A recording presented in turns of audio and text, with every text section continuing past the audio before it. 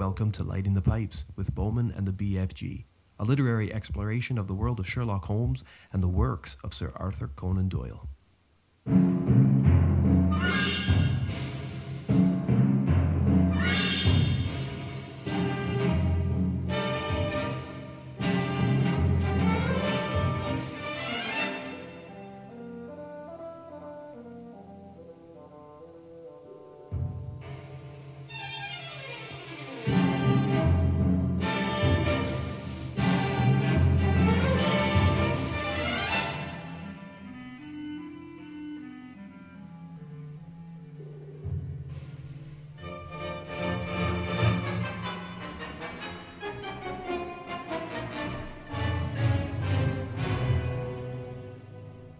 Hello, BFG. How are you? Hello. Oh, what's that accent you're putting on? I'm just trying to pronounce hello like they do in the Sherlock Holmes stories. Hello, And I don't quite know how to hello. pronounce it. I think you're doing good. That's how I read it. Hello, I'm, what's this? Hello, who's there? hello, who's there? Yeah. I guess what point did they decide, with the modern English language to go from helloa to hello? I think that was really the beginning of the downfall. If you think about it, we went from helloa to hello, and now we have OMG. Is that a greeting? Is it? Now, who knows what it is nowadays? I thought it was just an expletive. I guess so. Anyway, how you been, buddy? Been about a month now, I guess, since last we've spoke. My heart has ached, so I'm excited to be back. My heart was aching as well, and hopefully it will be unached today. Sutured right back up. Sutured right back up, yes, indeed, to Well, continue the metaphor. I remember last time we were talking there last month, and I was talking about the winter and how the winter here has kind of hung on over here in Scotland, and it just hasn't gone away. Well, everybody in my family has been sick since. My wife last week, my daughter before then. I was sick all last week too with a cold, but it wasn't anything that kept me off at work. But there's stomach bugs going around. There's all kinds of shit. It's like, I don't know, the dampness, the cold, the snap, the freezing rain. It's just nonstop here. And then you get a couple of days of sunshine that's kind of thaw things out, and then of course it goes shit again, and you just can't get a handle on the weather over here right now in March. And it Yeah. got me thinking about the winter weather that Doyle describes in some of the home stories down in London. And I tell you, it's nothing like that. No, it doesn't have that kind of romantic kind of view that he has towards it anyways. No, and neither Watson nor Holmes ever seem to be sick or dealing with a head cold. No, Holmes gets headaches for other reasons, but With but beyond that, yeah, you don't really see them suffering too much from the elements per se. Not so much, which is kind of funny because we got another story we're going to deal with today that includes a storm. Yes, that is true.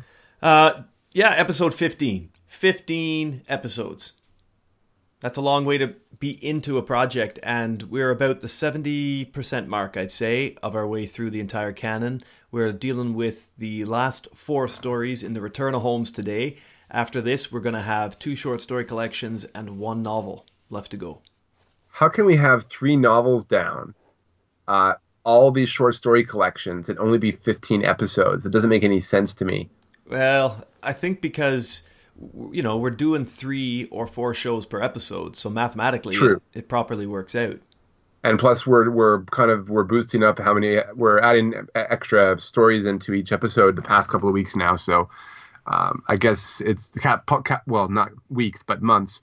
So I guess it seems like I guess we're cramming them all in there now.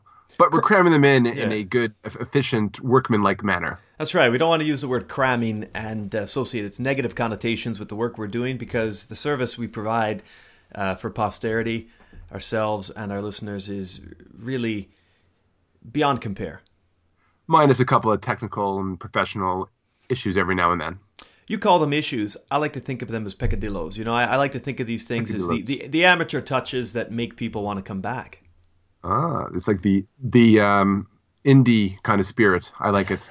Well, they're the amateur touches that allow us to have other things in our lives, because if we were full-time at this, then sure, we'd have a better production. But it's kind of what's fun and fresh about it all. We do our notes, we do our research, we do our reading, and we come at this fresh. We don't talk before about what we want to do, how we want to say it. The only thing that guides us is our pipes, and of course the knowledge that we're going to have some good banter and discussion along the way. All right. Just so I don't look like an ass coming up in the next couple of minutes, how do you pronounce it? Is it pince-nez or pince-nez? You're closer with the second one. It is pince-nez. Pince-nez. Okay. Yeah. You got to think Pince-nez. French. You got to think French when you say that. I've taught French since grade 9, and I live in Ottawa. How wonderful is that? Well, to be fair with you, I didn't really... I mean, I was calling it the pince-nez when I started as well. And it's only through looking into it that I obviously knew that it was, not correct, but like a lot of things that us entitled white middle class individuals get on with, I guess we kind of turn the other cheek, don't we, to the rightful. It's true. I'm not proud of that. I'm not proud of that. I'm just saying. And France, don't you find that like in these short stories, we're kind of robbed of some kind of really exciting prospects at the beginning of each story here, like the Boulevard assassin that Holmes manages to outwit, and he gets the Order of the Legion of Honor in France, and some count or something that we hear about, and like when we miss all these globetrotting adventures, then we get like Watson's little, I don't know, like, oh, this exciting story happened in London or out in Chatham or something like that, and but it was one of those the greatest adventures ever, and then at the end we're kind of like, was it? Yeah. Was it really? Yeah. I know what you mean. It's like let me tell you a story about the Super Bowl, but first you're not going to get the Super Bowl. I'm going to take you to this little village gala. Yeah. Anyway, I hear what you're saying, but that's just what Watson does, and that's what he's been doing this whole time, like telling you about the great things that he can or can't tell you about Holmes. But really, I want to focus on this little thing. Now you're lucky because you get one of the good Watson kind of Sherlock dynamics in your story that you cover, the missing three quarter. So okay. I'll reserve my judgment. I think this is interesting. I'm already seeing some sort of friction here. So That's good. Let's move forward then. Let's dive into the last 4 stories of the return of Sherlock Holmes. Excellent. Now this is a little unorthodox. Obviously, the publication of the short stories has come in batches of 12, and when we get to the second stain and really the Abbey Grange, I'll explain why this is a 13th. But yeah, we've got 4 stories to do today. We're going to look at the adventure of the Golden Pince-Nez. There I went, about to say pince-nez. We're going to look at the adventure of the missing three-quarter. Then we're going to do the Abbey Grange, and we're going to finish off today with the adventure of the second stain. All right. We don't need to explain our pipes, do we? We don't need to explain the pipes. No. Well, yeah, I guess we should. Go ahead. Pipes, acronym, principles, investigation, perpetrators, environs or environment, supporting cast, dramatis personae, what have you. We mark these out of 5. This is how we evaluate each one of the Sherlock Holmes stories. Job done. Gives us our index at the end, because eventually we're going to take on the Moby Dick task of ranking these things. Probably not all 56, but or 60 tales, but we're going to rank our favorites and our tops. So yeah, it's going to help. It's going to help us. It's going to inform our decisions. But this is really interesting. The more and more data we collect, the more and more I look at it in comparison, the more interested I am in just seeing how my opinions have changed and evolved since we began this last January. Yeah. It's definitely. I think we're seeing a lot of the patterns now in the writing and whatnot, and we're seeing kind of the basic algorithm of how Arthur Conan Doyle puts his stories together. And I think this is a good thing because it allows us to see the form, but it's also slightly negative because in a way we're kind of seeing when he's at his weakest. I think we're seeing the predictability of it all. Yep.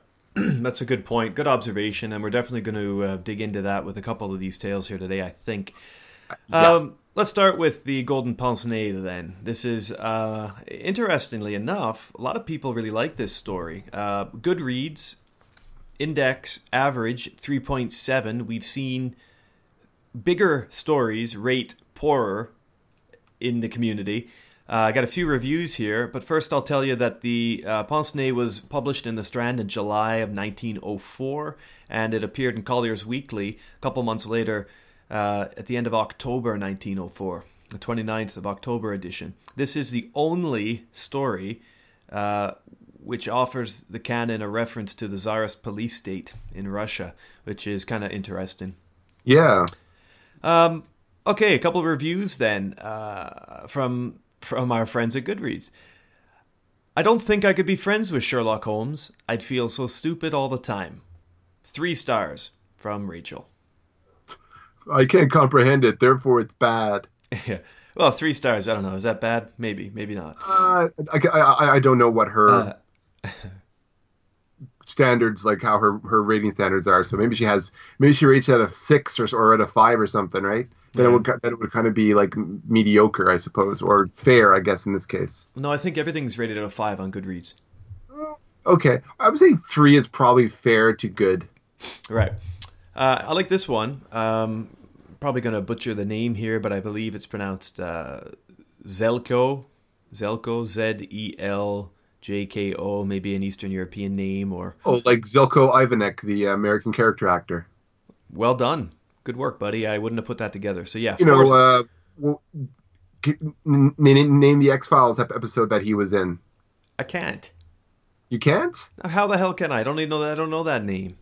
You know what? I don't even remember the name of the episode, but actually I do remember the name of the episode. Okay, it was called Roland. Oh yeah, Roland. Yeah, okay, that's the one with the boy, the guy who's working in the nuclear what's the lab, right? The physics lab where they're the aeronautics lab, something like that. Aeronautics lab. Yeah, that's a good one from season 1. Yeah. Yeah, but you see that guy then that guy's like in everything nowadays. Oh, okay, I'll check it out. That's a great Mark Snow score episode. That one. It was, yeah. Anyway. Very sad and somber. Yeah, so he says, 4 stars, Holmes solves a case by smoking a lot. Which is kind of cool. Then we got this one, Joanne, a 5-star review from Joanne. She says, a past betrayal ends with the death of 2 innocents. Holmes solves the mystery of the wearer of the golden pince-nez and sees justice done to a young man who was wrongfully sentenced to work the salt mines of Siberia. Now that's more a plot mention than a review, Joanne, but thanks anyway. And Mary, 4 stars for this insightful barb. This particular adventure features a lovely interaction with Russian history. That's it. Okay. And that's it. So that's a very what's the word? Lukewarm. I was going to say concise, but not exactly evaluative review. Oh no, neither of those are particularly evaluative. Yeah, they're like statements of fact, kind of just like blurted out randomly. Well, that's what you get when you go to the good folks at Goodreads. We'll blame all the Sherlock fan clubs and historiographers for Sherlock Holmes and Arthur Conan Doyle for not having, any extant, popular and critical reception to these stories. I think we should. And I also think we should look at this as an example of why the service that we're providing is a good one, because we are filling a void. We're not experts, we're enthusiasts, we're not trying to be Sherlockians. In fact, we often come in head to head, butting heads with some Sherlockian theory, as we will again today, I think, with a couple of points I'm going to raise. But we're giving people more than this Goodreads and less than the encyclopedic, obsessive compulsive devotee Sherlockian attention. Yeah, they're almost like on a Trekkie, hardcore Trekkie level, if you think about it. Like, not original Trek kind of fans who are kind of cool in their own retro way, but people who are like obsessed with Enterprise. Well, I tell you one thing, I have not met, in my reading at least, I haven't come across a group of fans that are more invested. And maybe it's because I'm not that well read in fandom as a trend, within different disciplines and within different arts and media. But the Sherlock Holmes enthusiasts, those who try to build a chronology around the stories and who get really fixated on where was Watson here, what was Holmes doing there, why is this clothes important, what's the significance of this type of tobacco, all these things that people spend academic research hours on, not just leisurely research hours, but people dedicate their careers to this type of stuff. It's really remarkable. And of course I know the Trekkies exist and the Star Wars nuts exist, and everybody, every popular trend has got its following, but I tell you, the Sherlockians, man, they're a different breed altogether from what I've discovered. They've been around so long that they're not just like a cult-like status, they're almost like almost like a Freemasonry almost with them.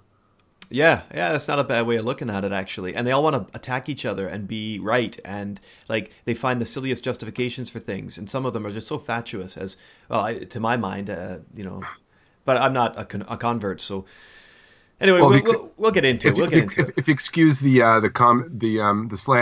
slander or possible slander, they're one big red-headed league. No slander, man. I like Jabez Wilson. No slander at all. In a different world, I could have been Jabez. I think the name Jabez is pretty awesome, actually. Yeah, sounds like a character from Dune. Yeah, I guess it does, kind of. Eaten by a sandworm. Eaten by a sandworm. Anyway, look, pal, we got a great show lined up today. That's a little bit of info on the Pince-Nez. We got some music, we got some laughs, we got some good research here today, and of course, our opinions. Let's get straight to it. Plot summary this bitch up. It was a dark and stormy night. Oh God, grade 9 English story assignment coming back to haunt me. Watson is delving into some medical journals, whilst Holmes is fiddling around with the 15th century Italian palimpsest, a.k.a. my Tuesday night. But there's a knocking on the door, but it is not the Wolfman, or at least not yet anyway. It's Stanley Hopkins of Scotland Yard, Holmes's former erstwhile protege. He puts forward the unfortunate case of Willoughby Smith. Unfortunate because his name is Willoughby, and double unfortunate because he's dead. Smith was the third still standing, well, not anymore, secretary to Professor Coram of Yoxley Place near Chatham in Kentshire. I don't know where that is. The hopeful young academic assisted the professor with his memoirs, but this came to a halt with a single slash of a wax sealing knife to the neck. Poor Will, I refuse to call him by his given name as he is not a miniature kangaroo, bled out on the floor of Coram's study.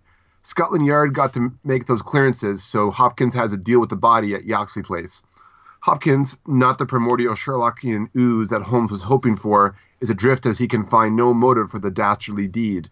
What's more is that it was the maid, Miss Susan Tarleton, who found Smith with his Columbia necktie in the last throes of his life, believing that a pitcher of water would bring him back from the brink.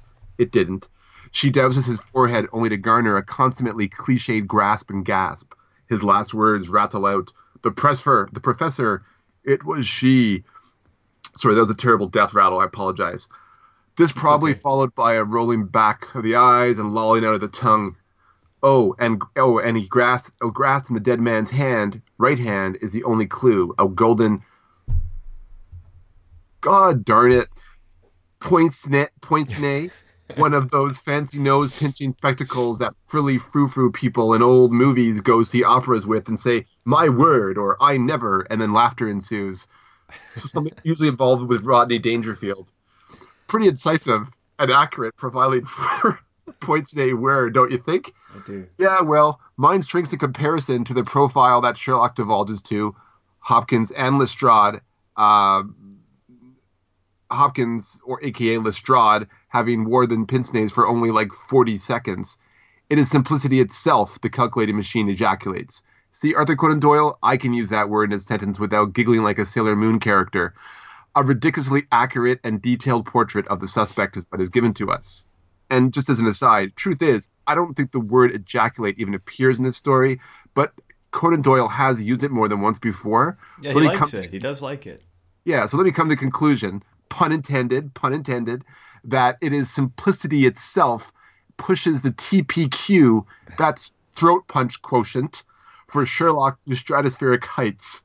Needless to say, Holmes suggests it belongs to a well-dressed, refined, older woman. Blah, blah, blah. Good for you, Sherlock. You know what you're doing there. With the facts of the case now presented by this once prospective adopted offspring, but Holmes mentally places Hopkins on the Lestrade list of more cops that he has to work for, and yet agrees to help poor Hopkins with his case. Oh, and Watson can come too, I guess. He likes Hopkins, though. He does like Hopkins. We've met him a couple times before, and he's a good guy. Yeah, I'm kind of stretching. This is just one little bit of an aside here. I'm kind of stretching that. I think there was an attempt. I think in one of the stories, I don't remember this instance what story it was, where he was kind of molding Hopkins into his own mini Sherlock within Scotland Yard, and maybe he wanted to spread the infection throughout of logic. And but I find that they portray Hopkins overall as kind of a more efficient kind of officer, and he's more observant than, say, like Lestrade and whatnot, like his superiors, and not really on a political career, but he just wants to solve cases and stuff. And I like that zeal to Hopkins, so that kind of makes him interesting. He comes in the middle of the night, in the rain and stuff, at the door, and I like his moxie. So I'm wondering, because we're going into we're going into the early 20th century now, where you're seeing a lot of, where London is burgeoning as a huge city. You got New York, and other world cities having these huge metropolitan police departments being founded there now.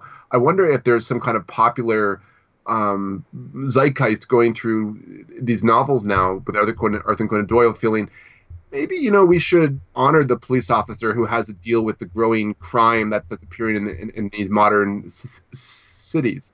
So maybe he doesn't want to portray them like oafs anymore. What do you think? I think I'll let you table that. And, let's table it until we get to the end of the second stain, and if we remember, we can come back to it, because that's where we see Lestrade, and we get a bit of a contrast, perhaps. Yes. So embarking from the nexus of city and country, that is Charing Cross Station, our dynamic duo, with Hopkins coming up in the rear, brave the terrible elements to train it to Yoxley Place. Here, at their destination, Holmes and Watson unknowingly find themselves in a Tolstoy novel. Before you can say Anna Karenina, details at the base of the case, emerge as the crime scene is examined. Sorry, folks. Mrs. Marker, the housekeeper, is interviewed by Holmes, along with Miss Tarleton and the professor himself. By the way, the professor is an innocuous one, might say smug son of a bitch, that gets himself on Holmes's crime radar due to the only room the culprit could have escaped to. The garden path beginning from the study door offered no evidence of escape on the pathway or in the grass, was Professor Quorum's bedchambers. The professor smokes fancy Egyptian cigarettes, and like a cat playing with his prey, offers Holmes a cigarette. But there are mice and there are men, and Holmes is a bloodhound, not a mouse. So no persuasive evil charm is going to stray the master of deduction from his path. Holmes takes the bait and then becomes the angler, happily puffing away on the Jippo cigarette, while Quorum plays hard to get. Holmes then unleashes a fraction of the charm he used on his would-be fiancée, remember that, to coax as much information from Mrs. Marker as possible, including the tidbit that the professor, while an invalid and not in the best of health, has been putting away a lot of food. So have you figured it out yet, dear readers? Neither have I, but we can bet Holmes has. Reeling in his catch, Sherlock returns to Quorum's bedchamber and, revealing some neat trick with cigarette ash to find footsteps near a bookshelf, a hidden door is revealed in the professor's chambers. Out emerges Anna, the estranged wife of Professor Quorum, and the accidental murderer of Will Smith. Wait, maybe I'll stay with Willoughby. Turns out the Quorums are Russian, part of a pre-Bolshevik group called the Brotherhood. A nasty creature, the prof chose his well-being over that of his wife and friends, ratting them out before the hammer came down upon them. Anna and her friends ended up in a Siberian labor camp. Some things never change, including Alexis, seemingly her replacement for Quorum. Can you blame her? Released from her servitude, Anna requires documents to free Alexis, but those papers are in the hands of her deadbeat husband. Naturally, she went to retrieve them any way she could, but running into Willoughby Smith did, and fighting him off with a wax sealing knife wasn't in the offing, or it was in Smith's case. When Smith breathed his last, Anna heard Miss Tarleton coming and had no recourse but to head for the study face-to-face with her betrayer. Anna confesses all this, but before Hopkins can clap her in irons, she pulls a Socrates and swallows a vial of poison. Yep, this actually happened. At least it wasn't brain fever. Or was it? Case closed. Or it will be when Holmes resolves to go to the Russian embassy. Perhaps this is ACD hinting at the notion of freeing Alexis and sending a massive karma train for the professor in the form of Tsarist officials. Maybe, but we'll never know. Das Vidanya. Nice work. Have you seen the Jeremy Brett one of this adaptation? You should check it out. It's rather interesting. There's a guy from the Resistance, or from Russia, basically, from the Brotherhood, who basically tracks him down, right? Who tracks down Coram and kind of drifts around the property and jumps, kind of like there's a shot at the end, right, where Holmes is kind of left, and like you said, it's kind of ambiguous there at the end, and then Holmes is left, but there's a shot like we got in Octopussy. You remember the guy above the octopus bed with the yo-yo, right? The yo-yo saw, who just like saws down through the mattress. Well, in this episode adaptation, or BJ. He just basically takes like a huge lunge right from the top of, like, I don't even know, he's on a balustrade or something, and he lands on the bed of the professor, and he just lays into him, and that's where it ends. does he get an octopus in the face? Well, no, he doesn't, but he does die. So anyway, good work. Okay, so the Golden Pince-Nez. Pince-Nez. Mm-hmm. Pince-Nez. It's interesting, isn't it? This one, I mean, I'll just put it out there right now that this was not my favorite story. No, not mine either. I didn't hate it, but I didn't love it. It was kind of just like there. Mm-hmm. And to me, it also has a forced, exotic premise to it. Obviously, kind of trying to tap into the Tolstoy excitement, I guess, of the early 20th century. I wonder, is it forced because because Doyle relies on that backstory to be the info drop, surprise, reveal it all, or is it forced for other reasons? Like, I guess what I'm trying to say in another way is, does it feel forced because this Russian idea is kind of sold to us as the big reveal, or are there other things that you felt made it forced? I think it's forced, or maybe ham-fisted would be a better term, because I just found that there wasn't enough setup in the story to give the clue that this was leading to something kind of Russian. I just couldn't find those breadcrumbs that would lead me to that conclusion in the end. It just kind of seems like, all right then, okay, I guess she's a former Russian person. I wouldn't, I never would have put that together, like it's just a former Russian revolutionary, what have you. Yeah, we do get some nice writing at the beginning of this, though. Again, like we've seen in the past, whenever there's a storm at work, I always pay a little bit of attention to see if there's going to be anything symbolic. Like, is the storm a manifestation, of something that we're supposed to see, some turmoil somewhere else? And there's a bit of nice man versus nature writing here at the beginning. I'll just share a little bit from Watson's observation. Outside, the wind howled down Baker Street while the rain beat fiercely against the windows. It was strange there in the very depths of the town, with 10 miles of man's handiwork on every side of us, to feel still the iron grip of nature, and to be conscious that to the huge elemental forces, all London was no more than the molehill that dots the fields. I kind of like that. I like that whole thing with the molehills. I recall that line. That was really interesting. It's almost like he's having an aerial view of London in a strange kind of way. That how could he have done that? Mm-hmm. Yeah. You think of all this research that Arthur Conan Doyle is going probably into now about fairies and whatnot, or he really got into the later life. And I'm wondering, like, did he go to the astral plane or something, and like Doctor Strange hover over, potentially the city of London and check out all of its workings and see where it was so he can write his books better? I don't know. Well, I reckon he has a good understanding of where he is geographically. True. Did you sense in the opening frames of this story, particularly in comparison to The Three Students, which was one of the shows, one of the book stories? Come on, Scott. Too early to be fucking off. One of the early ones that we looked at last episode. Do you find that Holmes, is a little bit nicer to Watson here? I think he's just Watson's there and he's his friend, and there's kind of like a little kind of bromance going on there, but just a bunch of guys hanging out, reading and stuff quietly and in the storm and stuff. And people find that kind of a tempestuous kind of imagery. And to me, I found it kind of like, just sitting, it's raining, it's raining in the evening, you don't have to go out anywhere, you get to read, and I don't know, that's a relaxing evening if you ask me.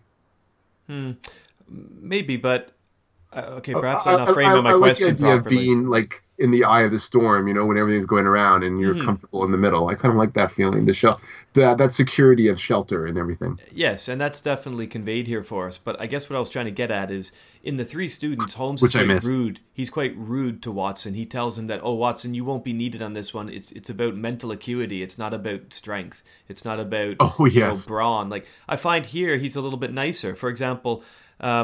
Just after a line, I'll start here. What can he want? This is a cab coming up against the curb. What can he want? I ejaculated as the man stepped out of it. Hey, it was in the book after all. It was, after all. Want. He wants us. And we, my poor Watson, want overcoats and cravats and galoshes and every aid that man ever intended to fight the weather. Wait a bit, though. There's the cab off again. Oh, there's hope yet. He'd have kept it if he wanted us to come. Run down, my dear fellow, and open the door, for all virtuous folk have been long in bed. It's, this idea that, he's saying nice things to him after just kind of being... Come on, I mean, surely you remember, Josh. Holmes was a bit of a dick the past two stories. I'm wondering if Doyle recognized that in his writing. It's like, yeah, maybe I got to do a little friendship here. Probably, yeah, and he was having a good evening, and he was enjoying his friend's company, and now he, while he was enjoying that, at the same time, he goes, oh, look, a case. This could be interesting. So, I like his attitude here and his outlook on things with with what he's doing, and also in terms of what he's doing with Watson. So I agree with you. Cool. Well, it's Hopkins, of course, who's in the cab. And yes. Let's just move from here and into the narrative a bit more. So Hopkins, as you said in your plot summary quite nicely, tells the story of this murder and basically asks Holmes and Watson to come along down to Kent, Chatham, right? 7 miles from Chatham in Kent to Yoxley Old Place. And that's where things started. I mean, the move into the country, what do you think of that? Anything? Nothing? It was pretty quick, to be honest with you. So, it was, but are you talking about just the shifting from the city to to the country? So it was an abrupt kind of shift in a way, but we went from going from this middle class sort of situation to to this grand to this grand estate, where this invalid professor is living, with all this territory, all these grounds around him, and he's just being pushed around in his garden and whatnot. I believe I'm going into some kind of direction where I really don't know. I will confess that I'm not arriving at what you're getting at. Okay, that's fine. Let's forget it then. What about a bath chair? what did you learn anything about a bath chair? Because I did. No, I noticed it was called a bath chair. I guess I assumed that maybe it was like something that that nurses would push patients around in. That's what I guessed at. I never really researched it. I was hoping actually your compendium would help you with that. Yeah, you're pretty close. It was used to transport Victorian ladies and invalids. 3 wheels, 2 under the chair itself, and 1 under the footrest. So think like a wheelchair, but a little different in its formation. But yeah, it was indeed used in pushing people around. And this is what the professor gets. He gets himself a little, a little steward, I guess, that drives him about. Right. Yeah, I'm visualizing Sir Charles Lyndon, in Barry Lyndon being pushed around by the Countess, around that spa, right? Mm-hmm. Yeah. Well, anyway, they get to Yoxley Old Place. They start looking at the scene of the crime. Anything you want to talk about here? The scene of the crime? Yeah. When they get to Yoxley Old Place. It's pretty well defined. Just for going into what we're seeming like we're discussing the plot summary here. Are we doing like the pipes? Are we going to look at the principles first, or are we going to look at the investigation? Okay, sure, yeah. Let's light the pipes then. Sorry. I was just thinking that you might have wanted to say a little something about the environment of the crime scene before we did that, but that's cool. We'll light the pipes. I was going to cover that in the environments. Perfect, let's do it. Lighting the pipes. What kind of pipe you on today, buddy? I'm gonna go for this mahogany pipe. Mahogany pipe. Mahogany. Why? Why mahogany? The other choice is oak, and I'm just not in the oaky mood. Okay, right on. Here you go. Lighten them up. Mahogany style.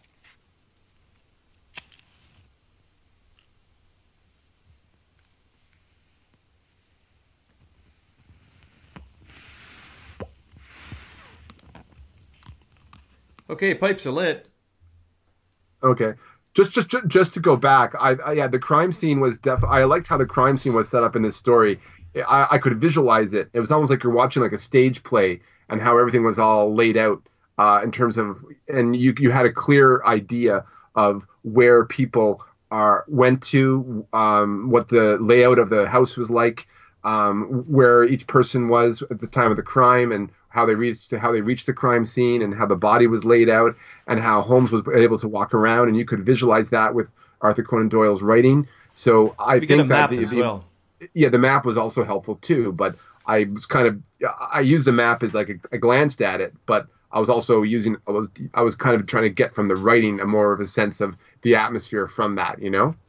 Cool, no problem. Okay, so principals, what'd you think of them? I have to say I really liked Holmes in this story.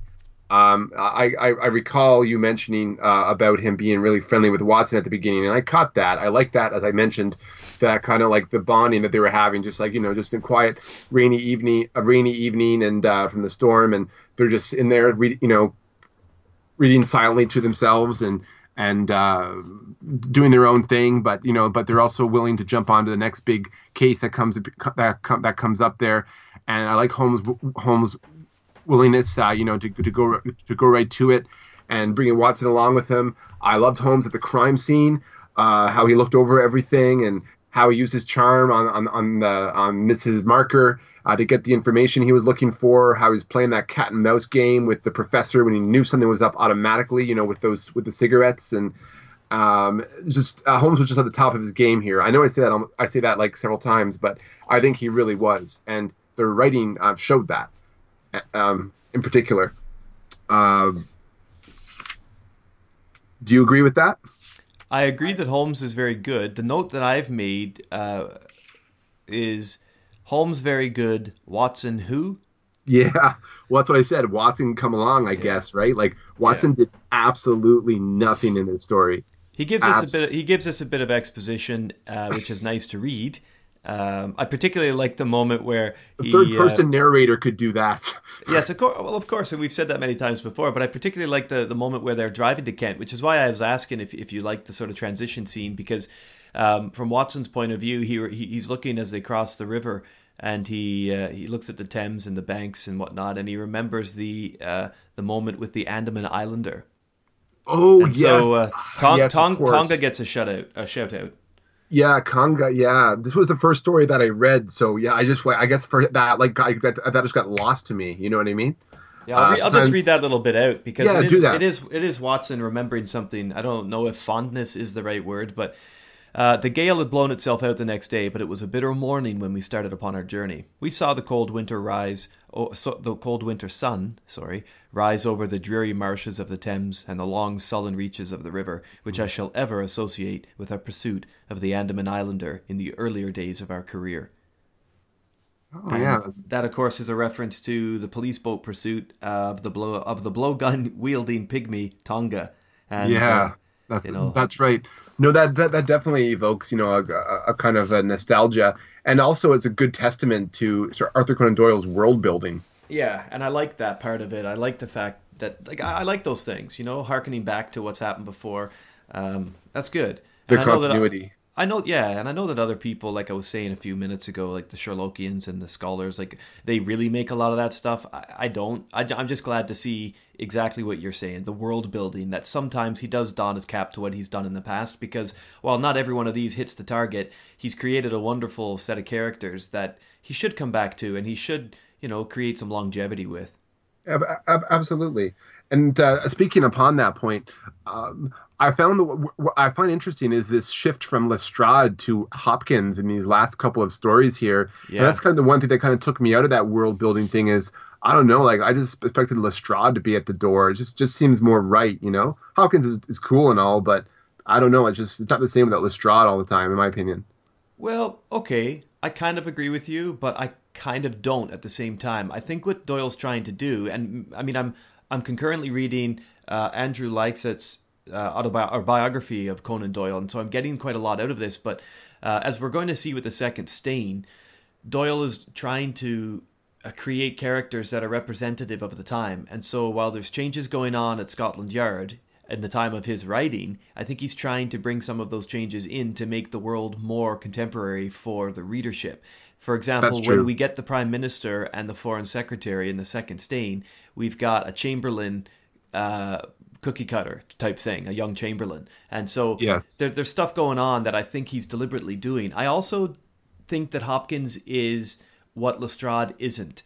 There's an antagonism between Holmes and Lestrade because Lestrade is a snooty, always looking for the advantage. He softens in some places, and that's great to see because he's a round character in that way. But yes. Hopkins is much more I'm not going to say he's doting, but he's not as proud. Amenable. He's not as arrogant. Yeah, that's right. He wants to use Holmes and learn from him. And I like that Doyle gives Holmes a police inspector or a detective that is younger and can be kind of not groomed, certainly in his fashion, but can at least be favored in a way that he's not needing to compete and pull the wool over the eyes of Lestrade. And I think the evolution of the Hopkins character is coming at a time when Doyle realizes he's running thin on plots, so he needs to do something to, keep a decent train track while giving readers something a little different. You know what I mean? That's true. Yeah. When you have like an efficient investigator like Hopkins come in with a case for Holmes to consult on, it brings you right into the story right away. Mm-hmm. Exactly. And they don't lose the friendship, and it is a friendship, I think, ultimately with Lestrade. It doesn't lose that. But bringing Hopkins in is good because it, for me at least, shows that Holmes isn't a one-trick pony, and that his reputation within the CDI or the CID, is good, and it's variable, and it's not just a narrative function for story after story after story. There's a little bit of variation there, and I appreciate that. So, me too. Anyway, I went 4 for the principals because while Holmes is very good and he's fun to follow, Watson doesn't do very much but observe, and we've seen and said that before with these recent stories. But I went 4 out of 5. I gave 4 out of 5 as well. I want to add too is that I liked Holmes's sense of justice in this story, and I liked how he was playing that game with the professor, like how he comes back in with the cigarettes again and goes for this, and they find the cigarettes fall to the floor, and then the professor sneers because he knows Holmes is up to something, and then the ashes on the floor to lead to showing the footsteps, where Anna came out from the hidden door. And I just like that whole part of him. He was enjoying he was relishing and enjoying the cases that he was on. He wasn't just analyzing it like in a I guess an academic kind of way. It seems to me that he was just on all fours in this particular tale. And I liked his sense of justice. How as soon as Anna kills herself and he wants to go to the Russian embassy, to make sure that at least, they can possibly free Alexis, or even, send the Tsarist police officials over to take out Coram, because that would probably be somewhat cathartic for him for this case. Yeah, that's a very good point. Interesting that the Grenada series provides a cathartic end for the professor as well. Yeah, it does. It really does. It wasn't a great adaptation, though. I didn't think. I wasn't really that enthralled by it. But I'll tell you what, I will pick up on what you said there about the cigarettes. And I guess this leads us into our investigation because it's such a big part of how Holmes understands that there's somebody there in the hidden cupboard, right? I said that, okay, well, first of all, overall for investigation, interesting, but for me, it would have been nice for some of the Russian side of things to be leaked out or hinted at. So some crack in the professor's veneer, or his selection of tobacco. Like the big info drop at the end made me feel like this was a story that was waiting to be told in a different genre. But we've already said that. Anyway, I want to pick up on something here because I've got one note on cigarettes themselves and their importance in this story. And this is, I think, is a pretty valuable, detailed note about Ionides of Alexandria, which is the provider of these cigarettes, and the unsavory reputation of that particular merchant, which kind of suggests a lot, I think, to contemporary readers about this professor's character, and which probably gave readers at the time who knew something about Ionides of Alexandria, probably gave them some foreshadowing or insight or hint that this professor was more than meets the eye. So if you'll indulge me for a minute, this will be all I'll say on investigation, but I really want to share this point. The cigarette manufacturer, Ionides and Company, was located at 3 Swallow Street off Regent Street in London. The Alexandria reference may be to the blend of tobacco, which might have been sweetened with molasses, as it is smoked in Egyptian hookahs. Or perhaps the professor did have a source in Alexandria, and the Ionides name is merely a coincidence. Cigarettes, as opposed to pipes, cigars, or snuff, were a relatively new phenomenon in the West, having been introduced in England only within the previous 30 years. We then have a little bit talking about this book. In his book, The Victorians, historian A.N. Wilson traces England's cigarette craze to the Crimean War, during which Scotsman Robert Peacock Gloag, whose exact involvement in the war is unknown, witnessed Turks and Russians smoking them. He brought the curiosity back to London with him, selling rolled strawberry-coloured paper filled with Latakia tobacco. Others caught on, and by the early 1860s, there were a number of shops in London hawking Turkish cigarettes. Meanwhile, Gloag was experiencing considerable entrepreneurial success, having expanded operations to 6 houses and founded a factory in Walworth. Although the health effects of tobacco were not well known in the 19th century as they are today, many physicians did recognize that there were risks associated with smoking. Cigarettes, lacking the drawing room sophistication of pipes and cigars, came in for particular scorn, and the habit tended to be condemned as unsavory and low. Surgeon Arthur E.J. Longhurst blamed cigarettes for having brought down the Ottoman Empire, saying, quote, "We may also take warning from the history of another nation, who some few centuries ago were the terror of Christendom, but who since then, having become more addicted to tobacco smoking than any of the European nations, are now the lazy and lethargic Turks, held in contempt by all civilized communities." But once Gloag had gotten the wheels rolling, there was no stopping this momentum. England was hooked on this inexpensive new addiction. The cigarette's biggest breakthrough came in 1883 when tobacconists W.D. and H.O. Wills bought their first Bonsack machine, an American invention that could manufacture 200 cigarettes per minute. Between 1816 and 1900, Wilson writes, Britain became a smoking nation. Smoking, once banned from clubs and railway cars, became ubiquitous. Cigarettes were far more affordable than pipes or cigars, particularly after the introduction of penny cigarettes in the 1880s, and thus the vice of the Russians and Turks became the vice of the British working class. Holmes himself was, of course, an inveterate smoker of tobacco in all forms. Although Holmes is most often associated with pipes in his public image, and his storage of cigars in the coal scuttle is well known, see the Musgrave Ritual, there are ample records of the variety of his smoking habit. J. Finlay Christ, in Keeping Score on Sherlock Holmes, from his Flashes by Fanlight, notes 29 tales in which Holmes smokes only pipes, 5 only cigarettes, and 3 cigars. 3 tales mention pipe and cigars, 2 pipe and cigarettes, and 2 others cigars and cigarettes. In The Hound of the Baskervilles, he indulges in all 3. Only in 12 tales does he refrain from smoking altogether. So, a long note, I know, but I thought, given the importance of cigarettes in the detection of Anna, and then also the atmosphere of the professor's room when Holmes walks into it, I thought this was kind of worth sharing. And a little bit of history there, why not once in a while? Yeah, absolutely. No, I appreciate that, and it definitely adds some flavor to the investigation part of it. Overall, I gave the investigation 3.5. So did I. I didn't mind the twist, and I found the professor. He wasn't a middling villain, but he wasn't great. But I liked him as a villain, and there was some kind of, like, as I said, that innocuous smugness about him. That there was something you just didn't like about him. It's interesting you mentioned the Crimean War. If you recall, the gardener at that estate is Crimean, so I guess you're referring to Ukrainian essentially.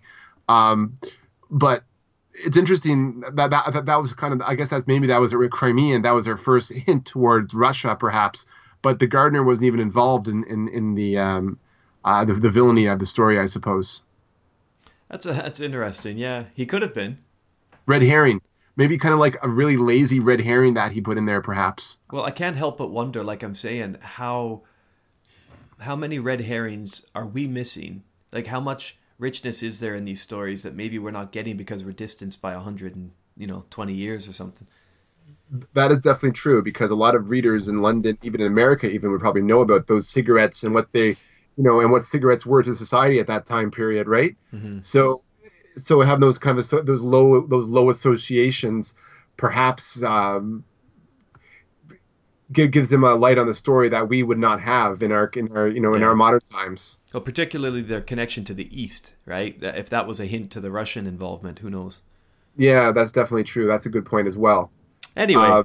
Yeah, I found the investigation. I liked the game he played with the professor and the cigarette ash and how he was able to to ascertain where Anna could have been hiding and whatnot. And I liked Willoughby Smith as kind of as a sad victim. You felt sorry for the guy, and I think it represented his story in a very well to understand manner. But I just didn't find it compelling until the end, and I found this like, okay, well, this is beginning. Given how exciting the reveal is, you would think that that it would build up to that. The build up to that would be just as exciting, but I just didn't get that from this story. Do you think, building on something you said a few moments ago, do you think that if she hadn't poisoned herself, do you think that Anna would have been set free by Holmes? Or do you think that he would not have been able to overlook Willoughby Smith's death? I don't think Hopkins would have been able to overlook it. Oh, very good. I forgot. Hopkins was very much involved in this side of things. Yeah, you're good point, right? She had to die then, didn't she? Because that kind of solves that conflict then that may have existed between Holmes's moral side. Because I think he probably would have wanted her to get her justice. Yes, this isn't some Australian lass, defiant Australian lass that we'll soon encounter in another story. Mm-hmm.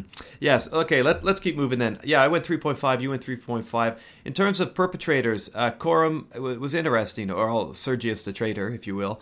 Yes. A pretty intriguing figure, overall. His cigarette addiction revealed a pretty clear, I felt, but still effective, nervousness and anxiety in his personality, which I guess itself was kind of representative, wasn't it? Of kind of holding a guilty secret.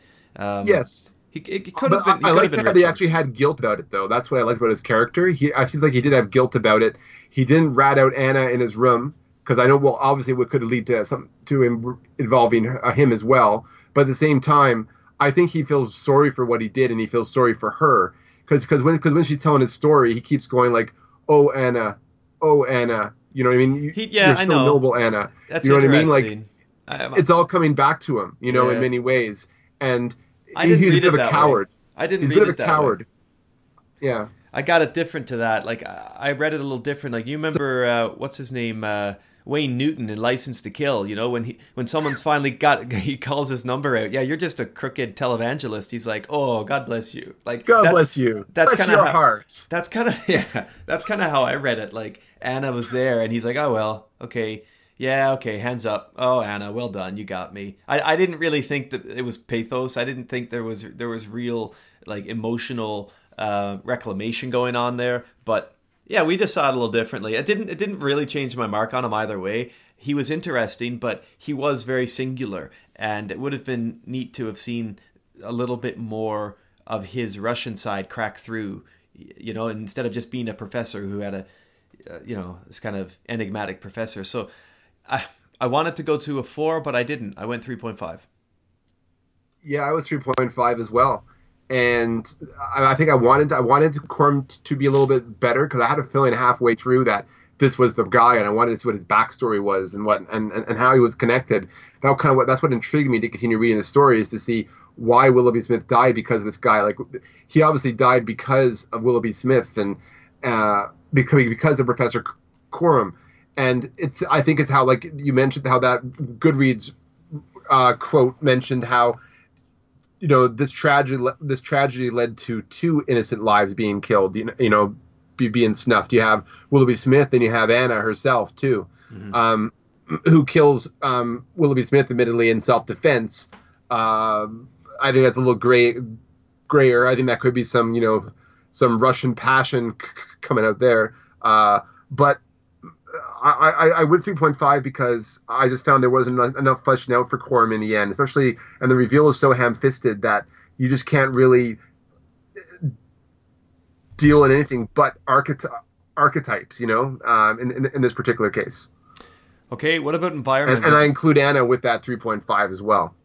Fair enough, yeah, because she is in her way a perpetrator. Of course, she did cause Willoughby Smith's death. Yes, good point. I rated her more in my secondary, but that's okay. What'd you say for environment? Let's just get through this one.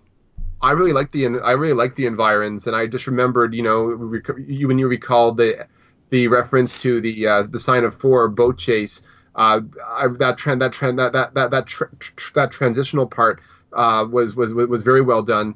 I liked the whole layout of the study, and then the room down below with the coconut matting, and then you have the bed chambers itself with like all the books everywhere, and that one place where where she was hiding, and the professor just sitting there, up in his bed, just smoking cigarettes, and it was just very evocative, almost Agatha Christie kind of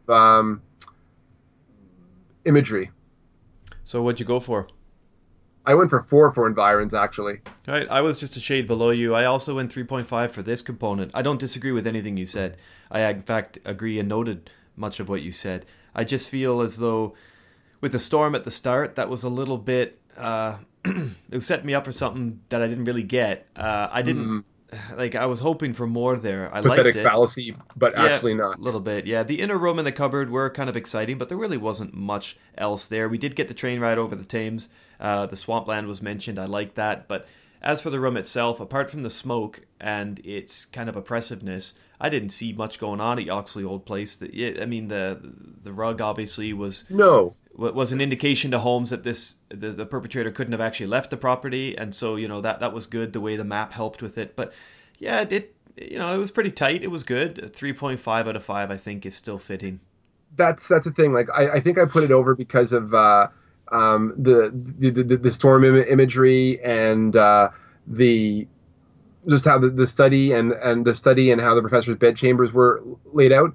But I think about it more and more, and I'm still going to stay with my 4, but 3.5 is very good because more and more of these cases I've noticed, like beginning, even with like the naval treaty, we're losing the atmosphere of some of the earlier stories now, and we're getting kind of maps just laid out completely for the viewer. So can you spot the clues? Mm-hmm. You know what I mean? Like it's like these breadcrumbs are no longer subtle anymore. Yeah, that's right. Well, and even if they're not subtle, the reveal at the end still makes them kind of pointless in the end, anyways. Because how would you have possibly have figured that out? Have you not written the story in some of these cases? Yeah, that's very well said. I mean, yeah, you couldn't, right? You simply couldn't. Yeah. As for the supporting cast, though, I like the colorful. I would include Professor Coram among them. I enjoyed the cast of characters of this story. I liked Mrs. Marker, and how Holmes, she was like kind of she was not immune to Holmes's charm, and she told her the way that Arthur Conan Doyle, has her tell her story. I just want to go to that in particular, actually, because I really liked it. Just a moment here. This is the maid, yeah. This is the housekeeper, if I'm not mistaken, because Mrs. Charlton is the maid. Right, you are. One second. She the one that breaks down, the housekeeper. She doesn't break down per se. Just a moment here. I've got it here. The Mrs. Marker's bit.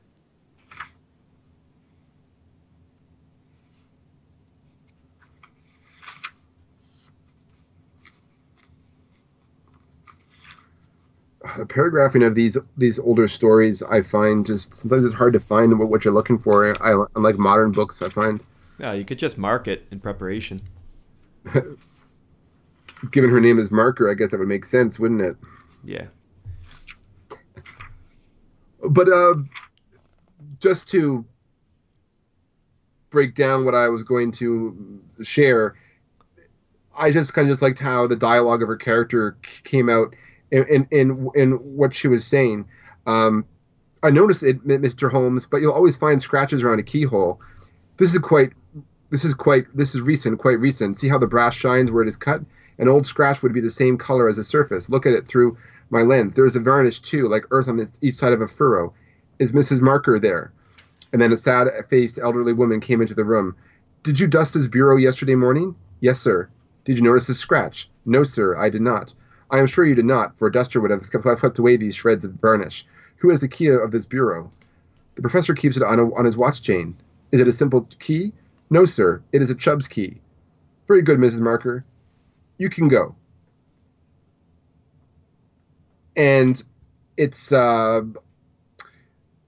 just that exchange to me that just kind of shows, her part, her place in society at that time, and it just seems like he's talking to a real person in that way who was in that station at life, and there's nothing kind of over dramatic about it or cliched about that presentation. That's what I like about it. Mm-hmm. Just kind of stripped down and honest. Yeah, absolutely. Right. Well, I went for a 4 with my secondary characters. There were a lot of red herrings with the housing staff, but the professor's wife was interesting, even if she was sparsely used. And I went for a 4 because I felt like it was a little better than the other components. They should have done more with the Crimean gardener, in my opinion. Now that you've said it, I see that. Yes, I do see that. Yeah, like because now he could even been like a Brotherhood member or something, right? Well, maybe that's where the Grenada show picked up that trend and decided to play with it. Well, he is creeping around the garden, but I don't think he's a gardener. Oh, okay. Well, he might have been the gardener. So who knows? Anyway, what was your score? What was your score for secondary? 3.5. You were 3.5. Okay, pal. So you at 3.5. I think this gives us identical scores, actually, because I think we swapped 4, 3. Yep, this gives us identical scores. We're both at 18.5 for this story. And now, of course... Oh, sorry. No, I apologize. No, it's 3 was my score, not 3.5. 3 for secondaries. Yes. Okay, well, in that case, I liked it a half point more than you. That doesn't happen very often. No, it doesn't, does it? Not really. But usually we're kind of, it's more even.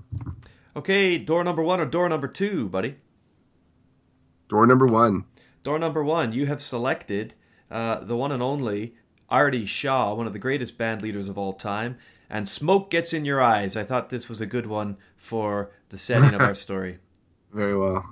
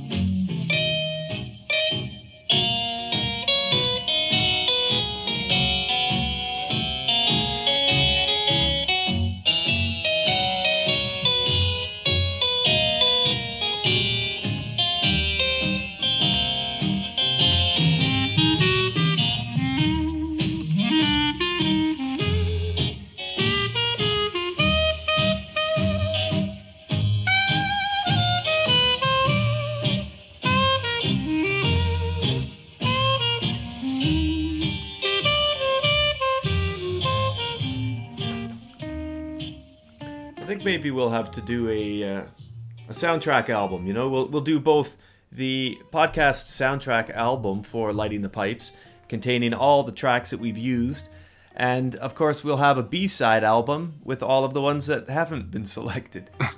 I honestly thought you would choose like Lara's theme, to be honest. No, nothing like that. I hadn't even thought about that, buddy, to be honest. Oh, I was more joking, but Oh, right. Well, anyway, there you go. So that's the first story up and done and dusted, and we've got to make quicker progress through our other ones, but I know we will. We always do this. We always have kind of a slow start, a kind of methodical start, and then we get into a rhythm, and we're going to hit a rhythm here, let me tell you, with the adventure of the missing three-quarter. Hit us up with some publication info. published in the Strand in August 1904.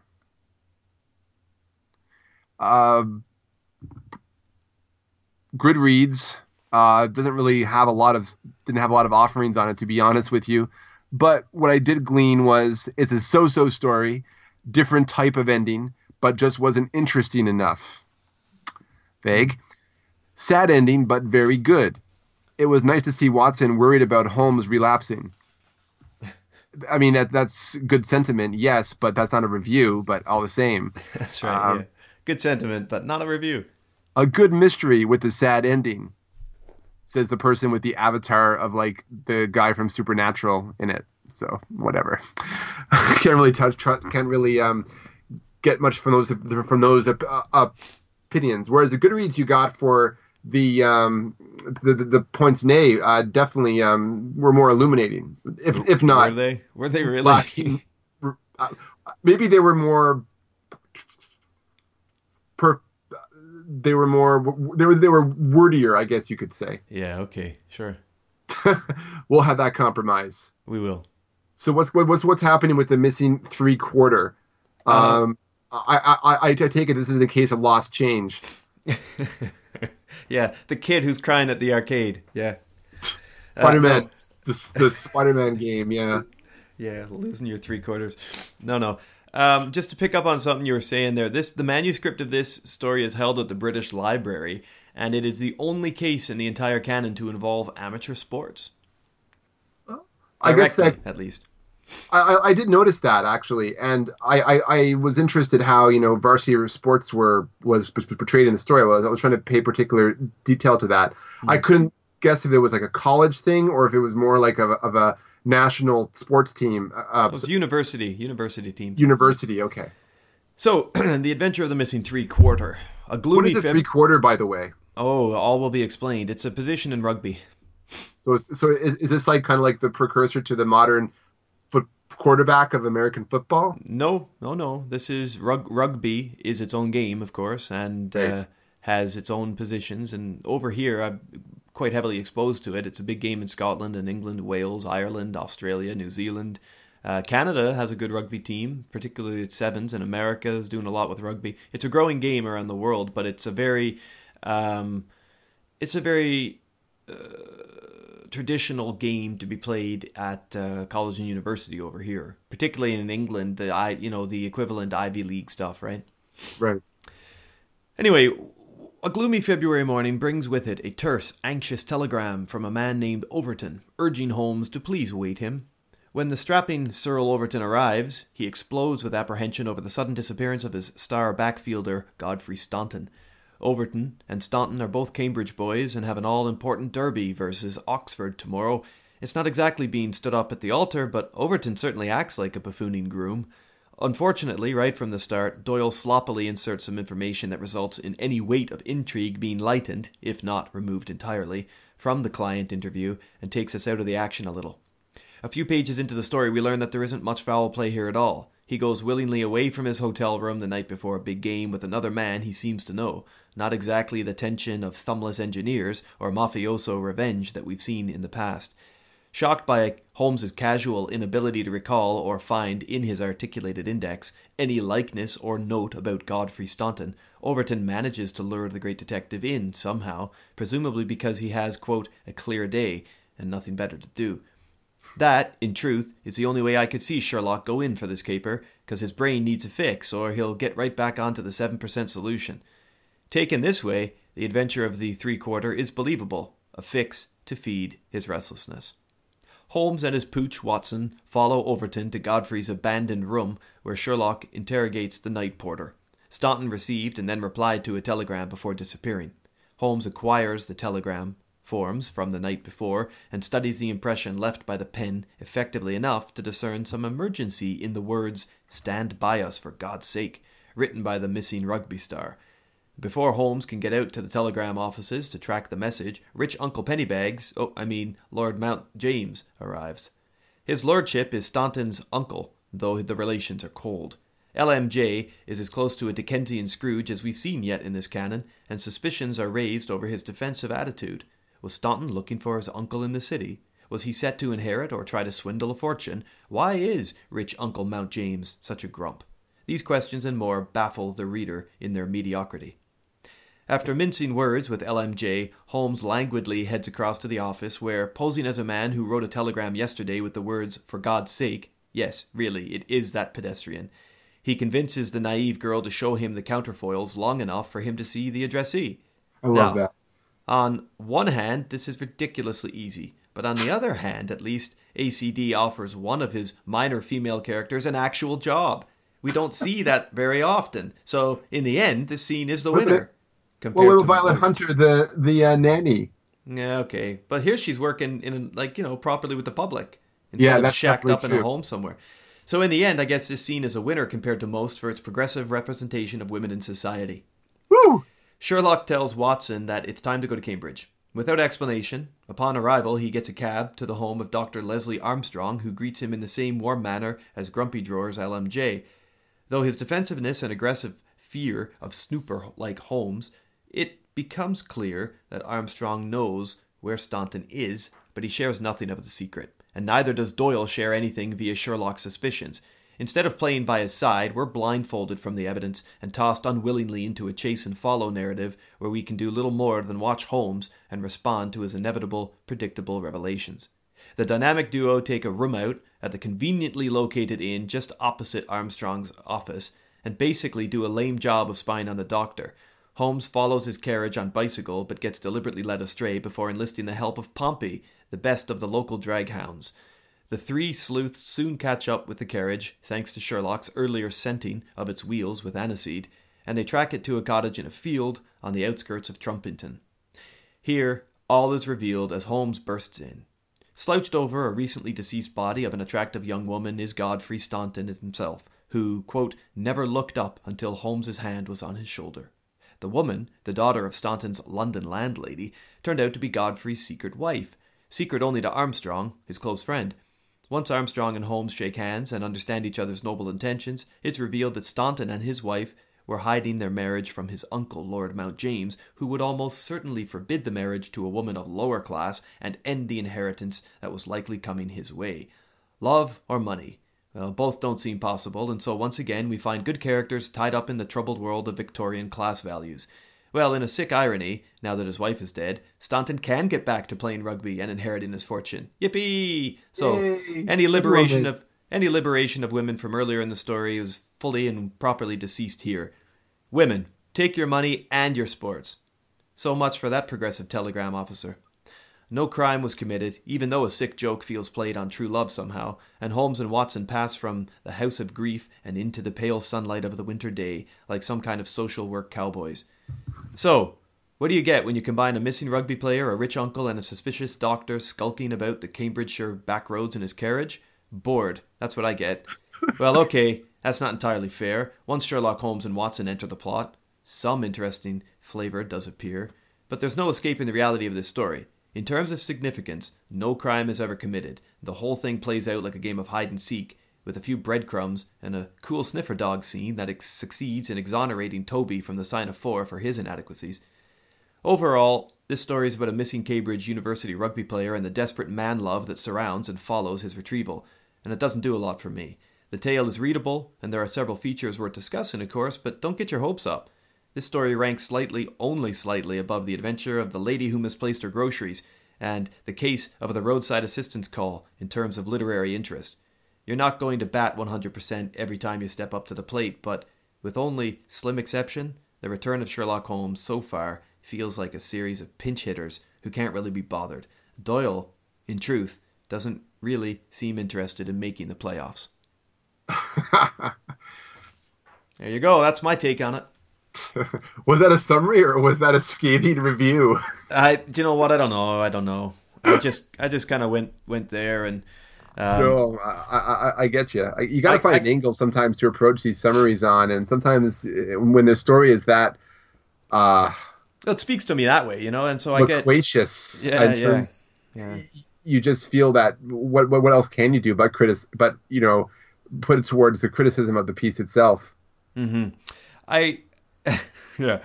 Okay, look, I feel like we can go through this one quick. I've got some interesting notes written down, though. I do have some interesting notes written down that I'd like to share with you. And maybe if I do that, then we can launch into our pipes. Are you cool with that? Yeah, I think we need something. We need a flint and a spark to make to get things going here. Okay, there's a few notes here in the Klinger annotations that I would like to touch upon. One of them has to do with Watson as a savior of Holmes. Okay, there are differing views that persist. Basically, I'll just summarize it and then I'll share. There are differing views that persist on, first of all, Holmes's drug dependency. Second of all, Watson's actual usefulness in curing or weaning Holmes from cocaine. A lot of scholars read Watson's words here in this story as a boast, which kind of inflate his actual importance or his vanity, I guess, in an effort to feel like he had some advantage or some control, win, if you will, over Holmes because he's so terrible in other ways. Like, he's got nothing compared to Holmes, so he needs to say, yes, I got him off that heroin. That's the one thing I did for him, right? Because that cocaine use maybe was never really all that serious. You know what I mean? And I just thought that it was interesting to pick up on one of the notes here from the annotations that go into that debate among Sherlockians in quite a bit of detail. Watson's concern here about Holmes' habit appears touching, yet considering that Holmes is actually seen using cocaine in the accounts of only 2 cases, The Sign of the Four and A Scandal in Bohemia, it's hard to describe the addiction as ever having jeopardized his career. Troubling as the habit was, Watson may be indulging in a bit of vanity here, trying to identify himself as Holmes's savior and the one person able to stop him from imminent relapse. Jack Tracy and Jim Berkey in Subcutaneously, My Dear Watson, trace the course of Holmes's drug dependence from 1887 to 1902 with only short intermittent drug-free periods, and even they label Watson's statement here an insupportable boast. Poor Watson, hey? He can't even have this win. No, he can't have this win at all. I don't know. I mean, did you make anything of that, or do you just want to leave it in the air that way? I found that it was something that made me give the principles a 3 at least, was that moment of character for Watson instead of a pooch, as you mentioned. Sorry, okay, I did call him a pooch, but then he's replaced by an actual pooch that does something. Yeah, I know. That's the amusing part. And you gotta love that Pompey there, hey. Yeah, I guess, but compared to him though, Toby was a veritable Caesar. He was. Well, was he though? Because Toby didn't do anything. He failed. At least this guy traced down the True. True. Toby. That's what I said. He exonerated his weaknesses because Pompey succeeded in his limited role. Do you know what a draghound is? I looked into this as well. A draghound is a dog, draghounds were dogs that were trained to race by following a scent left by an item dragged in front of them, hence the term draghound. Originally, dogs followed foxes, right, that were just let loose on the courses, but eventually, live animals were replaced with artificial scents, and aniseed was one that they would often do. And so, to describe Pompey as the pride of the local draghounds tells you that he was a racing dog. Oh, that's interesting. Well, I guess maybe that's what made him a little bit better than Toby, I suppose. Well, I guess so, yeah. Toby might have been cooler in the sense that Holmes seemed to like him a lot more. Like here it's just like, I picked up this random dog named Pompey. Let's go, here he comes, Whereas there was more of a build-up to Toby because when he goes to the house and he asks for Toby in The Sign of the Four, we kind of think he might be a man or a woman or a kid or something. Yeah, there's a build-up, yeah. There's a build-up. Anyway, so it's that's like, it's a puppy. And he's kind of, and he has, and there's kind of like a you could tell that Arthur Conan Doyle was having fun, writing about Holmes and Toby, and the interaction between them was more successful than the actual, detective work of the dog itself. Yeah, totally. I was a 3 with principles here. Beyond cool. This Holmes going back into his addiction, and as you mentioned, this case kind of just being like a fix for him, just for him to get on with the next investigation. I never really found anything remarkable in his work here that we haven't seen before. Okay, cool. I'm just looking at my score here. I got the number, but I thought I had made a couple of notes here for it as well. Yes, I did. My score for the principals. I think you're going to be surprised here. Oh no, wait, no, you're not. I'm looking at the wrong story. I was going to say, what the hell? That's not my score. And indeed, it wasn't my score. My score. What did you say you went for? A 3. 3. Well, maybe you will be a bit surprised. I thought Holmes was pretty fun in here. Watson is very lame, but I went for a 3.5. Okay. I liked it a shade more than you. I kind of enjoyed following the two of them, even though I wasn't really hugely enamored by what they were getting up to. If that's of any, Yeah, that to me was the highlight of the story, was just their investigation. But to me, I've just seen way better. I've seen other cases much better laid out. Yeah, okay, fine, but I did like that there were some inaccuracies here. Like I think it's ridiculous that Holmes was educated in over there, right? Cambridge, we presume, based on our discussions and our Yes. research over the last while. But some think Oxford, but whatever. One of those two schools is where he went, right? And it is almost inconceivable that an English educated man like he would not know anything about rugby. And if indeed Godfrey Staunton was like the star of the country, then he would know something of him. And I find it ridiculous. And so I like that scene that he has with him where he gets so insulted, when what's his face shows up. He gets Overton shows up, and he gets really offended that Holmes doesn't know anything about him. And so Holmes is checking his index, right? And he has 5 or 6 notes on other Stauntons, but not the Godfrey Staunton. And that lack of familiarity is both charming because it's funny, and it's completely ridiculous because of course he would know something, being an educated public school boy, Yes. But anyway, so I kind of liked that. There were some fun moments in here for the characters. And I did like that Holmes, I loved the clever move. And I did like the fact that we were kept from it. We were kept from a lot in this story, and I didn't like that, as I said in my plot summary. But I did think it was cool how Holmes, without being told, went and sprayed the wheels of the carriage so that he wouldn't get tricked again, and that he would get the dog. Like, I thought all of that was really clever. And so his move on that, I think, is worth at least a 3.5.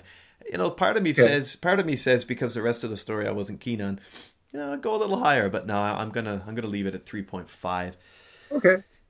I agree with your points, and that's definitely a good point about him spraying the wheel.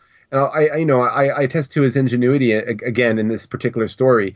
But I just seen them work. I don't know. I just found something about them working this case that like they always do just didn't jive me like the previous stories. No problem. What about the investigation then? I was a 3, generous 3. A generous 3. Okay. Well, generous 3. Yeah. Yes. Okay. Just give me just a minute on that. Generous 3. I don't know. Like, to me, I felt I was like in the realm of, it was like university. I felt I was in the realm of the 3 students again, like just mediocrity. Like, I thought maybe this would be like some kidnapping plot. And when the doctor came in, he was kind of a somewhat good antagonist to Holmes. I was kind of drawn in. But then that had another ham-fisted kind of ending with the dead wife and everything. I'm like, what is this? And I just didn't see the artistry of that twist, and I just found it kind of just like out of left field. And I don't know what Arthur Conan Doyle was going for with that particular tale. Maybe this is something that he was trying to reflect on in his own life and he was putting in his work. I don't know, but I just don't think the story was kind of. I just didn't find it intriguing. No problem. I also didn't find it intriguing, but my investigation mark does extend a little bit to style, and I did think there was some good writing in here. I've already given you that one little moment that I liked between him and Overton about the whole rugby, and you didn't know who Staunton was. I also thought it was hilarious. I laughed out loud, and honestly laughed out loud, and there aren't many lines in this. There are some where I'm chuckling to myself. There are some where I'm smiling. There are some where I'm really surprised and happy. But then there are some, and there's only been a couple where I've laughed out loud. Do you have any idea which one it could have been? Probably the telegraph officer scene. No, that was funny. But it was when they were talking about the uncle. And I'll just read it to you. Uncle Pennybags. Yeah, yeah. Lord Mount James. And I guess I just found it funny because of the image, and maybe it's not all that funny, so, you know, you can water me down if you need to. This throws new light upon the matter. Lord Mount James is one of the richest men in England, so I've heard Godfrey say, and your friend was closely related. Yes, he was their heir, and the old boy is nearly 80, crammed full of gout too. They say he could chalk his billiard cue with his knuckles. Anyway, that led me on to learning a little bit more about gout, believe it or not, and I'll read that for you too. It's only a short note. Gout is a disorder that strikes men, usually over the age of 30, characterized by chronic inflammation of the joints. A buildup of urate deposits on the tissues surrounding the joints can cause deformity and sometimes extreme stiffness, particularly in the feet and hands. In a remarkable case of coincidence, this editor discovered that Sir Thomas Watson, 1792 to 1882, in his lectures on principles and practice of physic, wrote, quote, "A namesake of mine, Mr. Henry Watson, describes in the first volume of Medical Communications in the case of a Mr. Middleton, who was accustomed, when playing at cards, to chalk or score the game upon the table with his gouty knuckles. Did Overton use this phrase by chance in describing Lord Mount James? Was he perhaps repeating a remark that the physician of Lord Mount James, who may even have been Sir Thomas Watson, or did John H. Watson, who may have well attended a lecture by his namesake or read his great work, interpolate the remark himself in reporting the incident?" I think it's incredible. I would say the latter. Yeah, of course. But I think because it's Overton funny. Seems a bit of like an oaf, the Riverdale kind of moose kind of guy, you know? He does, yeah. Anyway, I thought that was cool.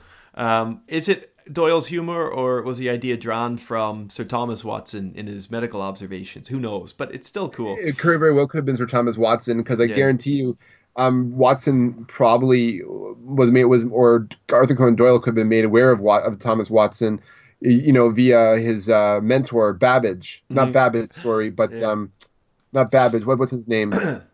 All I know is I forget his name. The name escapes me, but the professor that Arthur Conan Doyle studied under was the inspiration for Sherlock Holmes. Bell, yes, Bell. And it seems to me that he could have easily picked that up from Bell about Watson, like an anecdote or something.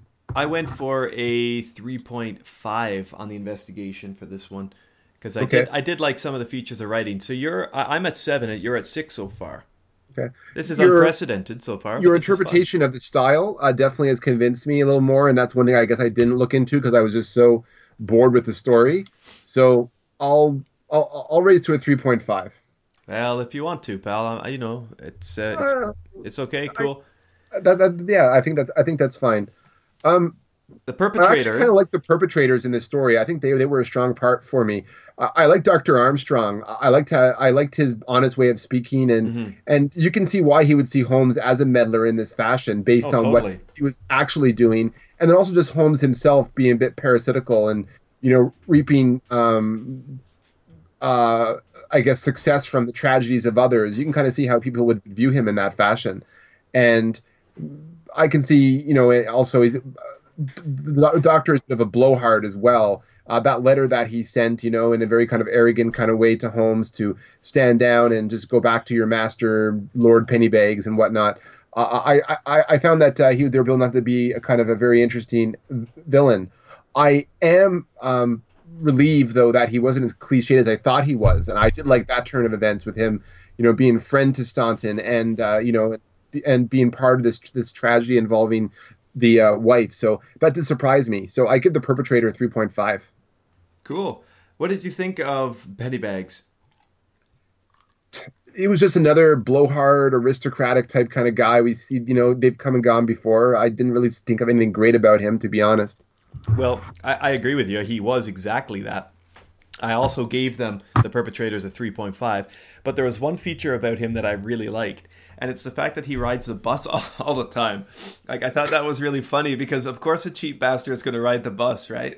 He's not going to have his own carriage paying out. He's going to find that, because once you hit 60 over here, you get a free bus pass. And I was just trying to equate it to the modern day where, like, yeah, here's an old guy who's, like, saving all his money, riding the bus next to all these teens with their headphones on, you know? Obviously, it's not like that, but it's kind of funny. It kind of is, yeah. But that's good. That's a good point. Did you Yeah. see him as a? I was reading different articles on this, and do you see him as as kind of a perpetrator in a way? No, I see Because him as a red herring. yeah, he's a red herring. He's a bit of a font of misery for sure, and kind of what stemmed the problem of what led to the story. Yeah. But the consumption comes when it does. So I mean, there's not much that you can do around that. No, I think that the environment as well is kind of Blech. it's not null and void, but it's definitely middling to okay. So I went for a 3 with the environment. So did I. Yeah, there wasn't a lot there to talk about. I thought it sped up a bit in terms of descriptive charm when we get to the end and you get the cottage and the carriage riding and all that stuff. But nah, there wasn't really a hell of a lot in there for environment, and I don't think Doyle was really going there. So 3 might be generous because I don't think environment was really all that essential. What to was this your one. mark for the principal for the perpetrators? Oh, I'm sorry. I went 3.5. Okay, cool. Tried on that one. Okay, Yeah. very good. And the secondary characters for me, I went for a 4 here, Huh. which I think is kind of generous. Like, I do appreciate that. But the reason I went there, I just kind of felt like in this story, okay, you've got the Doctor, right? Armstrong, as you said. You've got Lord MJ and yeah, his cantankerousness. Yeah. And then you got Overton, who's kind of oafish. But I think the 3 of them together do make the story kind of workable and a little Don't more forget the than Telegraph. that. Don't forget the Telegraph girl. Oh, the Telegraph Girl. That's a good shout. That's right. I can't forget her.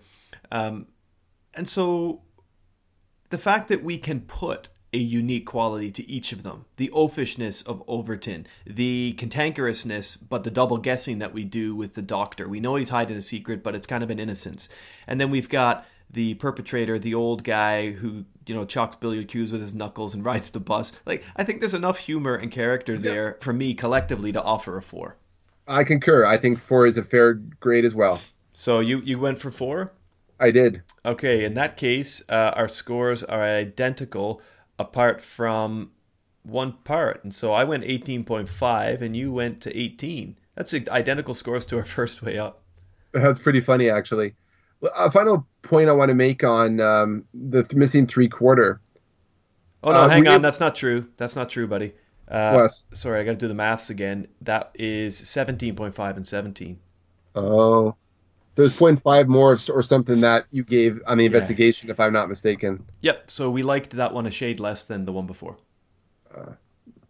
Oh well, it happens. It happens every now and then. And now, my You were friend... going to say something about the Oh, three sorry, go right quarters, ahead. though. Go right ahead. Did you say you had some information about 3/4? Well, yeah, I mean, I can tell you it's a long extended note, but it's a position. It's a position, an important position in the backfield of a rugby game. So, how your team is made up of different players, different position. The 3/4 is just a position played on the rugby pitch. I see. All right. So I mean, I can go on to it, but it's not really enlightening or really that exciting. But I mentioned, about the whole quarterback thing. I know that like it's not like the equivalent of the quarterback in American football, but I guess it's almost like a key player in the game, I suppose you could say. Yes, I guess you could say that. Sure, I Yeah. guess you could say that. Game Well, I one mean, or two? Door 1 or 2? Door 2. Door 2, good shout, buddy. You've got Game Over, a track from a Henry Mancini score. Charade, you know that one? Cary Grant. Charade with Cary Grant and Audrey Hepburn. That's it. So we got Game Over. It's just a short track, 1.5 minutes. I thought I'd play it because it was truly game over for this plot. Really, I guess, once they reach the doctor's office. But hey, there it is. Game over. And it's fun. And the end for Mrs. Staunton. The end, very much the sad end for Mrs. Staunton. Another female character that gets no voice. But the music does, I think, represent maybe a bit of that carriage chase, a little bit of the intrigue, but ultimately nothing too incredible.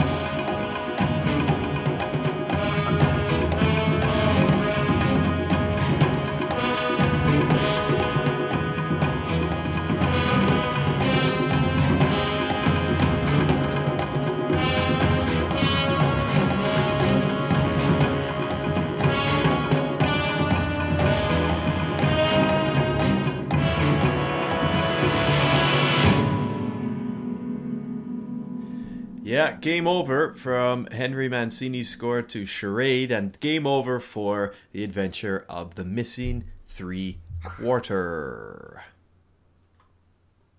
So that's 2 stories down of the last 4 tales of the return of Sherlock Holmes. I will say with your musical choice there, that was more evocative of the Thames boat chase than it definitely was of that carriage ride at Holmes that went on following the Doctor. I know. You may as well just have called like your local cable provider and be put on hold. That's how exciting the music would be for that chase. Yeah. You're right. And that kind of makes me think of my plot summary. I was talking about the adventure of the roadside assistance call. Yeah, same thing. Man, those sometimes you got to put your blinkers on, and you got to it's inconvenient, I mean, it is. It really is.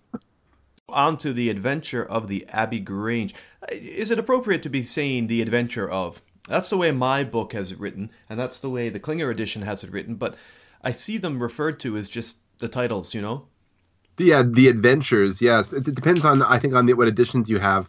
To me, this is more of the mystery of Abbey Grange. I'll just say that right away. Okay, cool.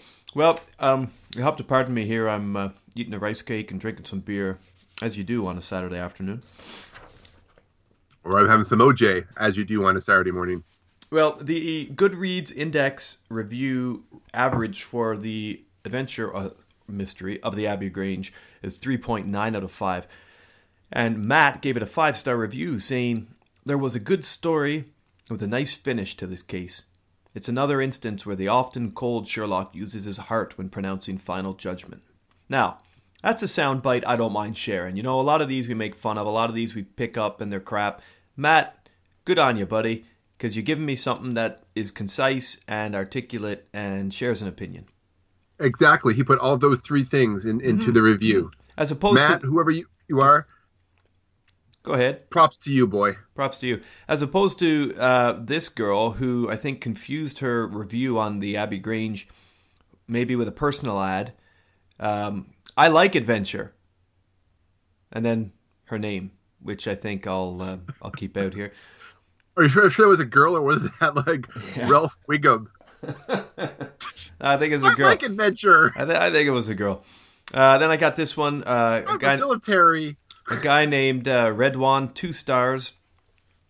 In almost all detective stories, there comes a case when the detective has to make a judgment call whether to acquit the criminal or not, to determine who's the bigger criminal, who did the bigger sin.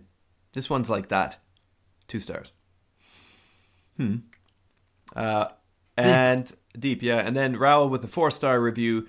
Through the first part of the story, it was quite interesting. There was a brief disenchantment to encounter, but it was the only reasonable answer to all the quest. Was it? I don't know what that means. Bad English, maybe? I have no idea. Yeah, maybe. Anyway, my friend, The Adventure of the Abbey Grange was published about... on in the September edition of The Strand, 1904, and in December of Collier's in 1904. Collier's decided to defer the release of the final 4 stories of the return to focus on having a huge Christmas issue. So that's the reason that this story, which was the 12th of 12, was published in sequence properly by the Strand, but Collier's in America decided to withhold it because they wanted their December edition to be a big seller. Of course. But I got a bit more information on that if you're interested. Capitalism, huzzah. Huzzah indeed. On the 26th of April 1904, Doyle wrote to editor Greenhouse Smith and told him that Holmes was now finished.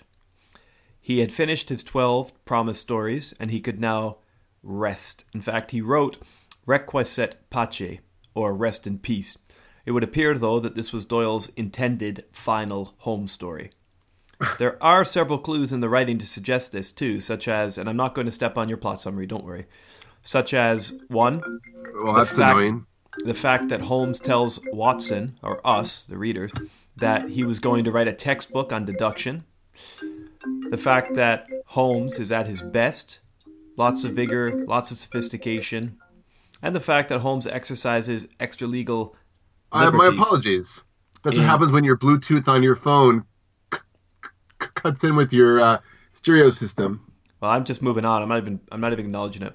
Holmes exercises his extra-legal liberties in discharging Captain Croker. Anyway, we'll see what you think about it, because this isn't, of course, Holmes's last adventure. Doyle had one more commitment to come, and that came in the form of The Second Stain, which was a commission by his friend Sam McClure, and I'll say more about that in a few minutes when we get there. But basically, although this was supposed to be the end, McClure, an Irish publisher, friend of Doyle's, had offered him £75,000 at the time for 12 more stories, or £25,000 for a one-off novella, which is why we get The Second Stain, which was then pared down for a short story. But we'll talk about that next time. I didn't want to step on your toes too much. Oh, really? Yeah. Well, Second Stain, we'll talk about that for sure. I can definitely have seen that being a novella more so than a interesting. Anyway, very interesting. Let's move this puppy along, brother. Give me a plot summary on the Abbey Grange. So, we were talking about Lord Mount James and him being a miserly son of a bitch in his own kind of way. Well, he's got nothing on Sir Eustace Brackenhall. The Adventure of the Abbey Grange, or When Sherlock Holmes Handles a Delicate Situation with Delicacy. This yarn begins in media res with Hopkins, a.k.a. Lestrade 2.0, wiring Holmes and Watson out to Abbey Grange, an estate just outside of Chislehurst. I don't know where that is. The owner of the estate, Sir Eustace Brackenhall, has been murdered. His skull caved in by what appears to be a fireplace poker. 'Twas burglars, Hopkins offers, probably the Randall gang given the M.O. Obliging to Hopkins in Scotland Yard, Holmes gets to work on his bloodhound skills, whilst Watson does his thing, I suppose, whatever that is. To be fair, Watson does have a tangible element in this story, as well, one could argue, in other stories in this collection, and that is to simply sprout wood every time a delicate lady enters the picture. Yeah, he does do that. Poor guy, he must miss Mary something awful. Wait, is she dead at this time the story takes place? Never mind. With Watson's engorged description, the fierce blonde, blue-eyed Australian bride of Sir Eustace enters the picture. Can I just interrupt you for a second? Yes, sir. What does it say about us, and I don't mean us, me and you, I mean us humans, that a dick joke can always stop and get a laugh? We still have a bit more to go before okay. we reach perfection like the Vulcan race. Okay, cheers. Spock would just shake his head right now. He probably likes Sherlock Holmes though. Maybe. Anyways, with Watson's engorged description, the fierce blonde, blue-eyed Australian bride of Sir Eustace enters the picture. This headstrong Sheila, that's an Australian term for a woman, received a good walloping from the Randalls. The blow bruising her eye, keeping her senseless as her husband was killed just feet away from her. Lady Brackenhall had been found by Teresa Wright, her loyal maid and body servant that arrived with her from Australia when she was betrothed to Sir Eustace. She was tied up in a chair, bound by the torn bell cord in the dining room. The lady does not omit a single detail, except perhaps what actually happened, to Holmes, describing how she saw through the large French window, looking into the lawn, the Randall gang entering the house, the elder Randall choking her out, his Homer to her Bart, punching her in the face to incapacitate her, and utilizing the frayed bell cord to restrain her from to the chair. Now, Sir Eustace, who was not a nice man, she admits, is rather a raging, abusive alcoholic who often berated her verbally and beat her, came charging into the room where he received the ultimate price for his heroism, a fatal blow to the head. Oh well, what goes around comes around. Let's just say the open and shuttedness of this case irks Holmes considerably, even more so than their slightly less irksome evidence of 3 wine glasses poured by the Randall gang after their break-in, and the commission of their murderous act. But Holmes is too pissed at a boring, clear-cut case like this one and huffs off with Watson trailing behind him back to London. Lestrade 2.0 has got this one. The Randall gang are the culprits. They just have to track the rascals down before they flee to America. Halfway back to London, Holmes' delayed powers of deduction kick in. I guess he needed that iOS upgrade after all. The 3 wine glasses, the B-swing being poured into the 3rd glass. Yup, this was another observation. The frayed bell cord that was down from the ceiling and used to bind Lady Brackenhall. All of this does not compute. Sherlock EXE is not responding. Something is wrong. Holmes heads back to Abbey Grange. Watson, dutiful as ever, follows along. Ready for a second go at the case, Holmes interviews the maid and inspects the dining room where Sir Eustace was killed. More nasty stories of the Vic pop up, the Babe going into detail on the physical and verbal blandishments Sir Eustace put on his wife, including a corker of a tale regarding Sir Eustace setting Lady Brackenhall's dog on fire. Yeah, why do we care about this guy's death? Oh, right, due process, public order, etc., etc. Whilst in the dining room, Holmes examines the frayed bell cord and in this moment solves the proverbial Gordian knot. He spidies up onto the mantel, seeing the height in which the cord was cut and examining the knots used for the binding. Then he drops the bomb on Lady Brackenhall. So what really happened here? But Lady Brackenhall, fierce at the continent that made her, presses she has told all that she knows. Holmes gives her one more chance, but she has an iron will, that one. In his most chivalrous move in all of his adventures so far, Holmes returns to London, not disclosing with Hopkins his new findings in the case. Surprise, surprise, this is breaking news. Water equals wet. He instead engages an inquiry based on the gathered clues and tracks down Mr. Jack Croker, captain of the vessel Rock of Gibraltar, the same vessel that Lady Brackenstall traveled to England years before. He was first officer at the time when he made her acquaintance and fell in love with the lady. Oh, young love. It was not to be requited, at least not yet. Lady Brack went to become, well, Lady Brack, and the grains of the hourglass fell where they may. It was only when vacationing near Abbey Grange that he heard word of a POS Sir Eustace really was. Yes, so he went to see if she was all right. And Eustace caught her and conversing with him and went apeshit, striking her down with a cudgel and going for Croker. Croker defended himself a little too well with the poker, and Bob's your uncle, mate. Croker, Lady Brack, and Miss Wright set the illusion of the break-in, complete with the 3 wine glasses, cutting down the bell rope to complete the picture and dumping the stolen valuables, just some plate, really, in the pond outside, all suggested by the clues that Holmes was able to piece together. But that's not all, folks. Holmes has already learned from Hopkins that the Randalls were arrested stateside that very evening, and that new suspects would have to be looked for at the Brackenhall murder. A cook lady machine and a gentleman, Holmes pulls legal rank, and all but declares Croker an innocent man, even giving him a head start and a future pass with wedded bliss with his Aussie beloved. Ah.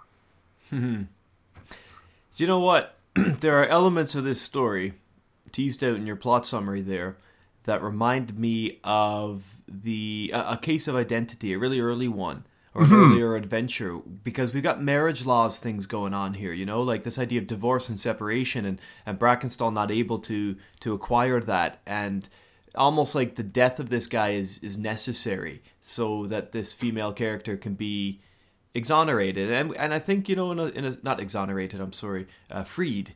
And I think that there's a real gentility to this story, to its morality, kind of, you know? Yes, to me, yeah. I wasn't trying to be too humorous there, even though I had that dick joke in there, because it's true. I just want to point out right now, okay, let's just go to that. Just give me a second here. Let's just look at examples here of our dear Watson, okay? Are you about to justify his literary erection? I'm about to justify his literary erection, indeed, sir. Okay, well, don't let me get in the way of that. Don't let me cock block you. Yes. Lady Brackenstall was no ordinary person. Seldom have I seen so graceful a figure, so womanly a present, and so beautiful a face. She was a blonde, golden-haired, blue-eyed, and would, no doubt, have had the perfect complexion, which goes with such colouring, had not her recent experience left her drawn and haggard. The lady lay back exhausted upon a couch, but her quick observant gaze as we entered the room, and the alert expression on her beautiful features, showed that neither her wits nor her courage had been shaken by this terrible experience. She was enveloped in a loose dressing gown of blue and silver, but a black sequin-covered dinner dress was hung upon the couch beside her. And then we go to, I know we're jumping ahead to the next story, but this is the introduction of Hope's wife.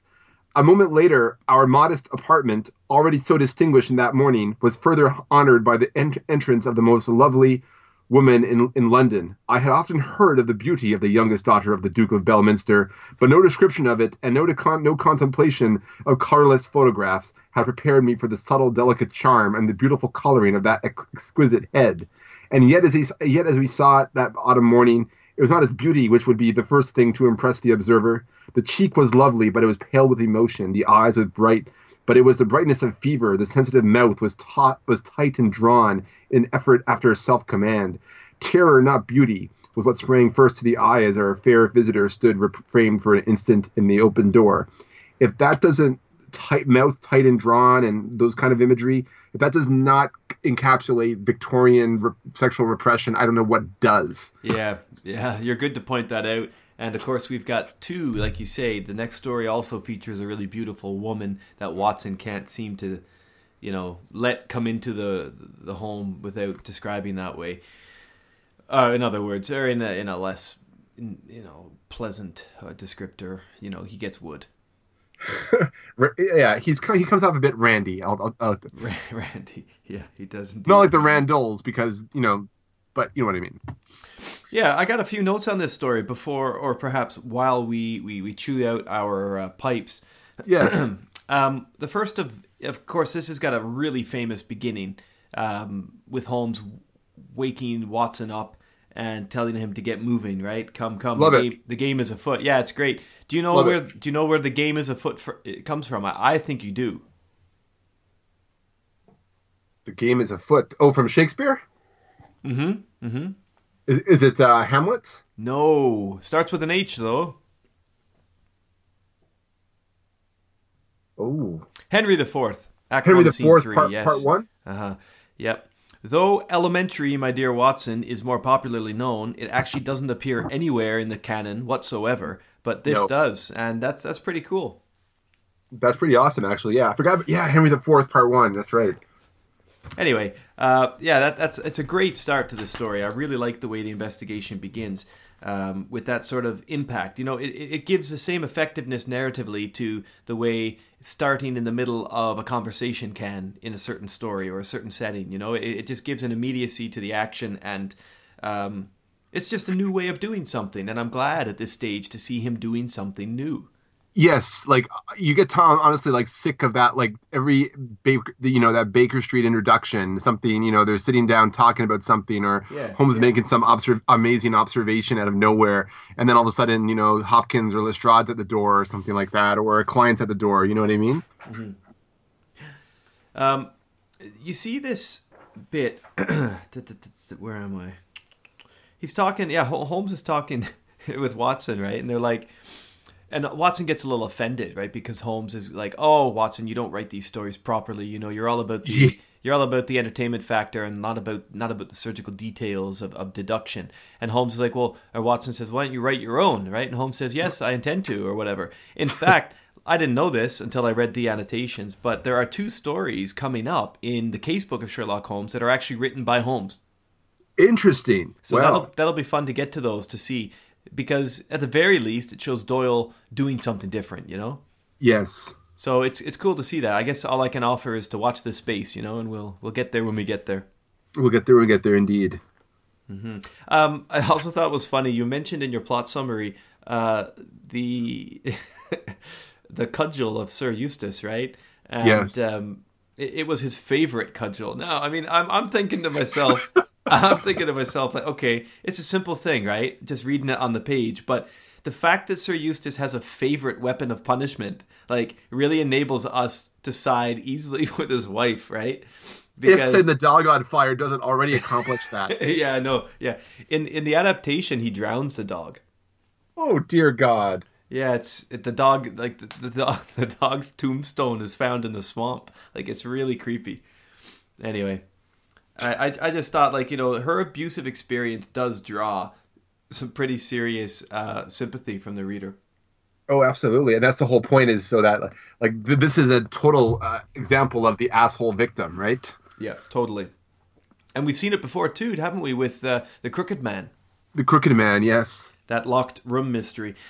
Yeah, anyway, okay. Let me go first with the pipes. I'll say what I want to say here about the principals. It hasn't happened in a while, Josh, and I understand Watson had a reduced role kind of here, but I do like the banter. I do like, yes. I do kind of like the chat between the two of them. I like his observations, even if they're a little juvenile, a little horny. I don't mind that because it's character drawing, right? Exactly. It hasn't happened in a while, and I like the way Watson came in. It's consistent. I like the way that Watson came in at the end, acting as jury, to the whole morality thing. Yes. I went full marks 5 for the principals here, and I I realized that if I was in the middle of the adventures or the memoirs, I might not be going for a 5 here. But the fact is, I've been waiting for a tale for a while now where I feel there's a simpatico, there's an excitement, there's a reason to cheer for both of these guys. And it would have been, had Watson not been involved in the end with that sort of phony judiciary, it would have been a 4.5. But because Watson was given some agency and some credit by Holmes as the best jury imaginable, of course, he makes himself judge. But, I went 5. I wanted to. I felt it was time. And maybe I can fault them, yes. But, the aesthetics of it made me go 5. Well, to share your zeitgeist there, I had 4.5 originally for the perpetrator, for the principals. And I'll go for a full 5 on this, too. I definitely agree with you. I love the agency of Watson in this story. I don't care if he sprouts wood. Good for him. That's agency to me. So that's agency. Yeah. And I couldn't help, feeling a little bit, below the equator when he was describing that as well. So I'm a man. I'm a red-blooded man. I'm picturing maybe like, I don't know, Margot Robbie or Naomi Watts or something like that. I don't know. But anyways, I would say that, I think 5 is very, very fair. And I think it's the principles are the strongest part of this story. I actually also like the investigation as well and how it was laid out. There wasn't any kind of ridiculous twists to this story. And yes, it was kind of predictable in some capacity. I think Holmes the game was indeed afoot, and everything about the energy of the characters in this story really compelled me to enjoy it. So 5 is a fair mark. Good. I also want to point out, that Holmes completely takes the law into his own little hands here, his own world, his own sympathetic I like that order. lawless, that kind of like that neutral or that chaotic good, I guess, if you use Dungeons and Dragons alignments. He's that chaotic good, you know what I mean? Like he's a force of good and in the world, but he realizes that the law sometimes justice can be blind because of how it has to adhere to law. Mm-hmm. And in order to have true justice, you have to make compromises that the court of law just cannot agree upon, for the sake of public order. But that's what makes humanity interesting, and that's why I think Holmes kind of stands out here in this story. Yeah, I agree with you. He has a lot of respect for Crocker, and you can see that. It's not written on the page, but you can see that because of his gestures towards him. And I like the way he says, you go away for a year, and then you come back when things have died down, and perhaps you can have this girl, this girl that you once had, and you've kind of saved her from the hands of villainy and abusive future. I like all of that stuff, but He's become a bit of a softie. Yeah, I mean, I guess that's not wrong to say that. But I also think back to The Study in Scarlet, where we had that wonderful description of Holmes's mind attic, and how he processes and organizes information, only retaining the important things that will trigger other important things. I feel like this is another great example of how we're dealing with a character that is on the autistic spectrum. And the reason I feel that way is because most people empathetically would take with them the real fact that they have done an illegal business in not involving the police, that they have made a decision to withhold information from the police. And the fact that he does this and can do it jovially, can do it as a game almost with Crocker at the end here, and not carry that with him processing forward in life, I think that is a great example of how his mind works differently to other people and to the majority perhaps. Because let's face it, if we took the law into our own hands, we would be worried about consequence. We would be worried about how we would be judged. We would be worried about, did we do the right thing? Should we have communicated and involved the process of law? But he doesn't. And we know, because of his mind attic, because of the way he processes things, he will cast this to the side. He will not doubt himself. He will not have any sort of feeling of guilt or emotional remorse towards this decision. And I really like that character feature of him. It's remarkable still, because we're years away from a definition of what Asperger's is, or what autism is. There's no real understanding of this yet. I think we're seeing in true color here a character who can forget whatever he wants to forget and show very little empathy for law and society when it comes to his own moral compass. Yes, absolutely. I also feel that you're right on that score, because I think too, you got to think about how he thinks, the calculating machine. I think he weighed the pros and cons as well. I mean, so Sir Eustace, who is a piece of shit, is killed. Yes, public order has to be maintained, blah, blah, blah. But at the same time, this will destroy the lives of Lady Brackenhall, most likely, as well as Croker, who really does not deserve it, for defending himself from a madman who actually has a favorite cudgel. Yeah. I think Holmes knew he knew logically what kind of character Sir Eustace was, and he knew that this investigation would end up being a case of the jurisprudence of misjudged jurisprudence. That, to me, it just seemed that it was the only option, and that's exactly goes on with the line of thinking about this spectrum, autistic kind of ideal that you have your own moral compass and you can cast aside that what he did was wrong. Mm-hmm. Even Watson is kind of shocked at how he pretty much lied to Hopkins by withholding information, and he said, "You think that was bad? That was a bad thing for me to do." And but Watson, which was another example, the bang on writing that Watson was given was, "I trust your judgment." This isn't just him following Sherlock Holmes along. This is him understanding how Sherlock is thinking, and that being conveyed in the story. Yeah. And I think that also adds more reason to give the principles a 5, and to me, anyways, also to give the investigation a stronger mark as well. Yeah, and I'm glad you said that, and I'm actually really happy that we're talking super positively about a story here, because I feel like we haven't done this in a while. I mean, obviously we've had a lot of fun, we've had good chats, but I finally feel like with the return, we're getting a great story, one that Doyle is excited about. And to know that this was what he intended to be his last Holmes stories ever is, almost, until he remembered his responsibility. Contracts. Yeah, but this was the end. This could have been the end of his Strand, at least, relationship. I think that, again, he's putting effort in here, and maybe he is going an extra little bit to finish this off, and he is happy to rest his character with this case, because I feel that this is a deftly written story. I sense a depth of character. There are fun clues that I'm following as a reader, as opposed to just getting everything at the end, and, I got to follow Holmes. Now I can kind of go with him and make my own hypotheses. And those are the best adventures, where I'm not left to look at him and say, what a brilliant guy. I was just having to get to the end where he would info drop the solution for me that he already met. But now I'm getting to play along. And if I'm wrong, cool, that's fine. I'm still playing along with the clues, and I'm enjoying what game Doyle's putting on the page for me. Exactly. In the other two, so far at least, I haven't been having much of a game. So the Abbey Grange, for me, in terms of investigation, because it's deftly writ, as I said, because we're playing a good game with Holmes, because I'm enjoying the clues and the characters, and I feel that there's a certain sense of moral retribution, I'm involved, I'm interested, and I went full marks for the investigation here too. I went 4.5. I'm going to stay with that a bit.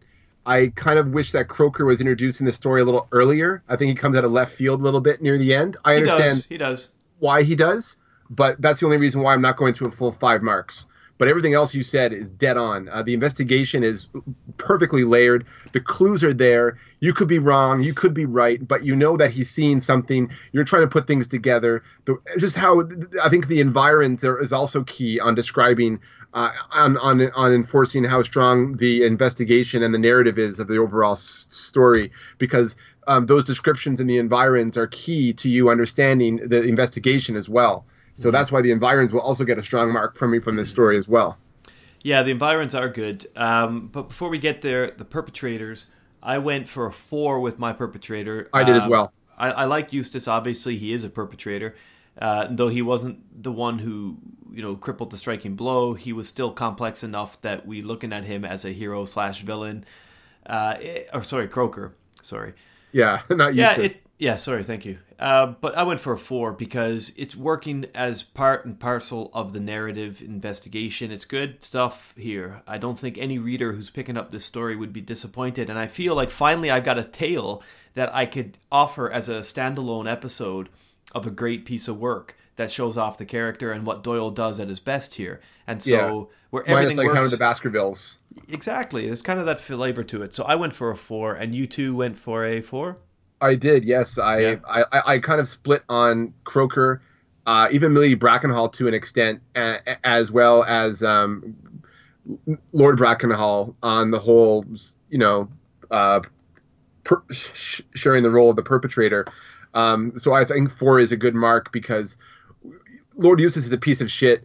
There wasn't really much complexity to him, but he was also the victim, so we never really got to know him too much.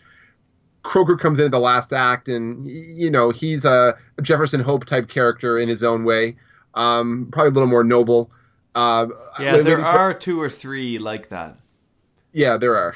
What was the name of the guy? The perp in the cardboard box. Remember the guy who ended up in a rowboat beating his wife and her boyfriend? Oh yeah, his name. He had a Jefferson in his name too. I can't remember, but he's kind of like a better version of him. Yeah, he didn't allow anger to take over him and make him the perpetrator. He was on the opposite end where the perpetrator was. Yeah. If you think about it. So really, the story is just them covering up the death of the perpetrator. In a sense, yeah, I think you're right, but that's okay, because we're having fun getting there. That's right. What did you say for environment? I give it a solid 4. Okay. I thought the description of the dining room of the French window, the wine glasses, the whole meeting between Holmes and Croker back at the apartment, all of those things, I think they were workmanlike, yes, and they weren't really full of overly great detail, but they were written well. And I think they helped provide the clues that we needed to piece the case together as we went along with Sherlock Holmes. So that's why I gave it a strong mark, because it helped the characters and it helped the story. Mm-hmm. And it did. And a lot of the clues within the environment, as you say, allowed Holmes to reflect and kind of reposition his thoughts. Like, I liked when they were on the train, and then at the platform, he turns because the penny drops with the bee swing in the wine, and he says, "No, we've got to go back. We've got to go back." And then he thinks about the bell cord particularly, and I'll get to that in a few moments. But all these little features that kind of creep back, and I really like that. Yeah. But the environment didn't speak quite as much to me as it did to you. I'm only a shade below you at a 3.5. Okay. But it was a good working part of the home itself, Brackenstall's home. Yeah, all of the things within that murder scene are quite good. Outside of that, I don't think there's really that much going on in terms of what we're getting and rendered. And 4 is probably a little generous, but I think overall, there's just strong elements of the story overall that I just think I think it's justified. Fair enough. I do like the little features we get, like you're saying, the knot, and the fact that Holmes goes back and sees the wine and the bee swing. I consider that environmental, and of course the cord, which is cut instead of just pulled, and the way he deduces that later, and it all features of environment, kind of in a way. The secondary characters, I went for a 4. Yeah, I was happy with all of them. It was a strong cast of characters. And I don't think they went as high as like the investigation or the main characters who were kind of like the fixtures of the story, but they supported the story well enough. So this is again another case of giving the one part of our pipes a high mark because how well they contributed to our enjoyment of the story. Mm-hmm. Well, we both got a total of 21.5 for this story, and I feel like if we had more time, there's more we could have teased out with the wine glasses, because that was a big part of the story. Yeah, one thing I didn't quite, if you can elaborate on this just a little bit. Sure, yeah. Okay. So is bee swing kind of like the legs of the wine glass, the legs of the wine, or like the tannins, or? Yeah, it's the sediment, right? The sediment, that's produced. Let me read it to you. I got a note made here, and I do think it's worth reading because there were various theories and arguments over the specification of wine. So allow me, and it's only a short note, really. It makes me wonder, though. I wonder if Croker is kind of lying a little bit on how that wine was poured. Do you honestly not think that maybe they probably all had a glass of wine in celebration of that bastard being dead? Maybe, but this is how it's described, okay? Right. So Beeswing is a translucent, flaky film found in older wines, particularly those such as port, that are bottle-aged for many years. The Dictionary of Phrase and Fable provides that a port drinker is very particular not to break the Beeswing by shaking the bottle or turning it the wrong way up. What was the wine in the glasses? The most important clue is the presence of the Beeswing, which generally manifests itself in crusted port, a rare and costly wine. But there are other telling signs. A. The wine had been left on the sideboard after dinner, suggesting that it was not drunk with dinner, but perhaps was intended for later drinking. This confirms that the wine was a after-dinner wine, such as port. B. Sir Eustace was, quote, one of the richest men in Kent, according to Hopkins. His lifestyle was more nouveau riche than of the landed gentry, and he made a show of his wealth, used monogram paper, displaying a coat of arms and sporting a foppish nightshirt. Thus, despite the fact that he was a confirmed drunkard, and probably no longer particular about his own source of intoxication, for the sake of appearances, he would have stocked his wine cellar with the showiest, most expensive wines available. This suggests a bottle from the 1834 vintage, one of the most renowned of the mid-19th centuries, according to Michael Broadbent's The New Great Vintage Wine Book. The giant of the vintage was Kopke's Quinta de Royos. Although this type of port is no longer in existence, Nicholas Utekin verifies that in some remarkable wines, that it was sold by Harrods in 1895 for £60 a dozen. Of course, there can be no certainty with such scant evidence, but the 1834 Quinta de Roris does seem a likely candidate for the sideboard. And that's a little taste of how some of these annotations go. You know, they kind of summarize the Sherlockian theory and try to even get down to what type of wine, what type of port was on the sideboard.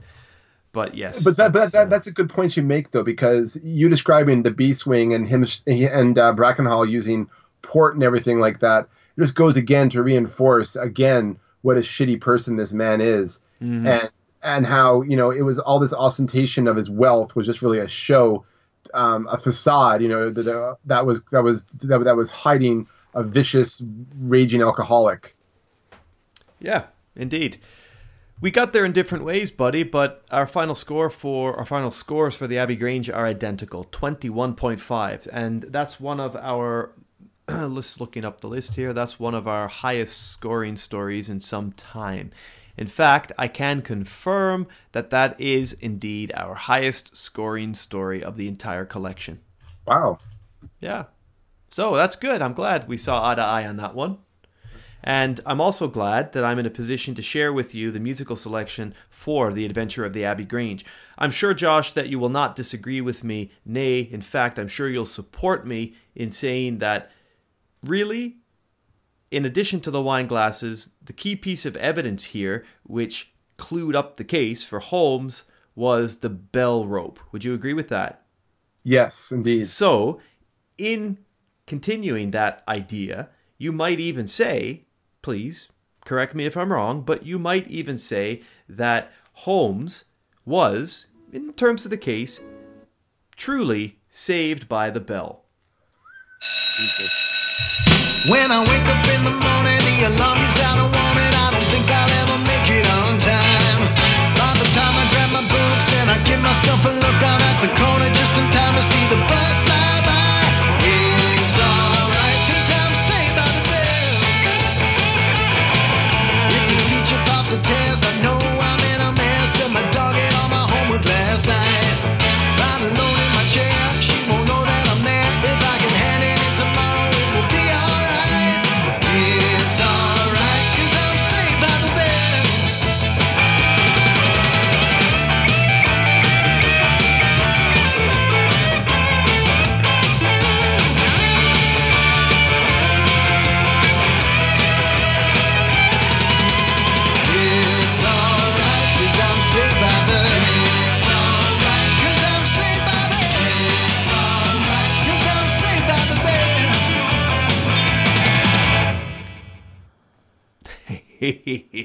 Gotta love that guitar solo near the end.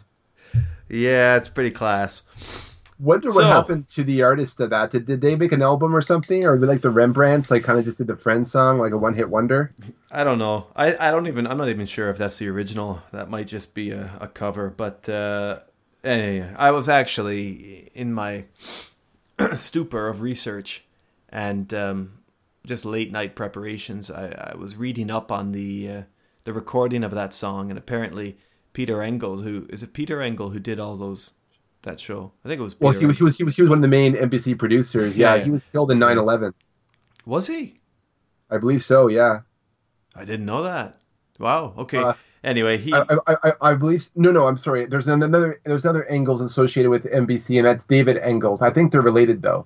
He was the producer of Frasier and other shows. All right. He passed away September 11th. He was on one. He was on the one of the planes. Wow. Well, yeah. Engels didn't want he didn't want the title of the song or of the show in the actual song. I don't know. It was weird, but eventually when they played that for him, he's like, "Yeah, let's go with it. It's awesome." So I guess maybe he thought it would be lame or something. You know, suits think that way sometimes. They do indeed. Well, look, why don't you hit me up with some publication information for our final story, The Adventure of the Second Stain. Published in the Strand, September 1904. This story is set in 1888, much earlier than what we're used to. Goodreads is not very inviting. I get quotes like, "I am absolutely baffled, increasingly entertaining and engaging." What, you being baffled, or yeah. I don't know what you're saying there, buddy. Holmes solves a case by not solving it. I guess you could say that, although he does solve it, but pretends that he really didn't. He pretends that he doesn't solve it, though, I guess you could say. It's a no story. Then again, if you can guess what's going to happen, it decreases the excitement tremendously. Yes, and the sky is blue. Mm-hmm, mm-hmm. State the obvious, pal. Yeah, Captain Obvious. Mm-hmm. So that's, okay, right, good. That's it, and that's a taste for us. Well, yeah. Well, anyone's not Captain Obvious. It's you, Bowman. So let's hear that summary on the Second Stain. Well, let's just see for a second. First, I got a little bit more to tell you about the publication of this. Remember, this was the story that wasn't supposed to be because Doyle had said that was it. And yeah, you were saying this was going to be a novella. Well, yeah, he had made an agreement with his pal, this Irish publisher, as I said before, Sam McClure. A little note on him. 1857 and 1949 are his dates. He was an Irish-American publisher who became an important figure in investigative journalism. He offered ACD $75,000 for 12 further stories. Doyle rejected this idea, feeling that he had run out of plots, and let's be honest, he's making the right choice there. Yeah. Or $25,000 for a novelette, either to run in... to run in McClure's own magazine. And so he had, I don't know if he had forgotten that he had made this commitment, or if maybe, like, I'm truly getting the feeling, Josh, that from reading his biography, Doyle was a guy who couldn't say no to his friends, and he took his relationships really, really seriously, because I've just kind of got snippets of letters and things that he had said. And anyway, I figure he felt like, well, I've got this last commitment to uphold, and, you know, it was, yeah, maybe we were just talking over beers, but, you know, I've got to do this because I don't want my name and my friendship kind of stained in this way. So he went away and wrote this. But plus, you'll remember that it was mentioned earlier in the story that there was the story of the Second Stain. So this is actually a title that was used previously in the canon. I don't, and I should, but I don't have to note exactly what story Watson mentions it in. But it was one of those preambles that you were mentioning earlier. I remember. Yeah, I remember that. That's why the name sounded familiar to me. Like, did we do the story before? So yeah, it was definitely one of those preambles. Well, by having Holmes recall this case from retirement, because he's beekeeping in the Sussex Downs at this point. I like that. I like that. It is cool. But by doing that, Doyle could effectively give his friend something pretty unique, right? Because it feels like a story coming out of retirement. And also, he would commemorate their friendship, but at the same time convey to the public that, this character no longer works. And so don't expect much more. Do you know what I mean? Like, I think he's trying to set a story here that will communicate a message, not just to his friend, like, I'm upholding our promise, here it is for you, but also to the public. He's saying, look, this is a special out of retirement story. This is not the beginning of new adventures. The chronology does not continue. I, Watson, I'm writing you this story because Holmes has finally said, after years of no, yes. Basically, that's the idea. So I think Doyle was a little inspired by this idea, and he saw this as Holmes' swan song. Okay. I can see where you're going with that. I don't know the details as you do there on that, but I'm seeing your. Jesus, Star Wars is blasting in the background here of the computer. That's the publication history. Let me hit up a little bit of plot summary for you and see what you think of this. Okay, The Adventure of the Second Stain. Watson sets the scene for this final tale by dropping a shocker to contemporary readers. Holmes has retired, keeps bees in Sussex, and would very much like to keep you off his lawn if that's all right. Yeah, for real. The great detective has hung up his deerstalker, cut bait with Baker Street and its irregulars, and took to the country for his twilight years. Moreover, he was damn tired of Watson's narratives that favored plot over precision, and he wanted to give it a rest. It was only upon Watson's nagging that Holmes agreed to The Adventure of the Second Stain, seeing the light of day. Touted by its author, how handy is that, as, quote, the most important international case which he ever been called upon to handle, the story involves... the Naval Treaty? Yeah, well, we've forgotten about that. This is an improvement, perhaps, on it. The story involves none other than the Prime Minister himself, Lord Bellinger, and the Right Honourable Trelawney Hope, Secretary for European Affairs. Much like we saw in the Naval Treaty, these high-profile clients have lost a document of great importance and require its safe return before an international scandal turns to war, throwing the country into chaos. Time is of the essence, lives are at stake, but Watson can't give us too much information about the case, given its real-life implications. Convenient, again, that ACD has his mouthpiece excuse for any gaps of detail or casual writing. Watson explains, quote, if in telling this story I seem to be somewhat vague in certain details, the public will readily understand that there is an excellent reason for my reticence. And with that, ACD brushes past his own inadequacy. Holmes chews over the facts that were reluctantly given to him by the PM and his foreign secretary, and resolves to hit the streets and consult his 3 top contacts of criminality and extortion for information. No sooner had the names of Oberstein, La Rothière, and Eduardo Lucas passed his lips before Watson announced the suspicious death of Lucas from behind the morning paper.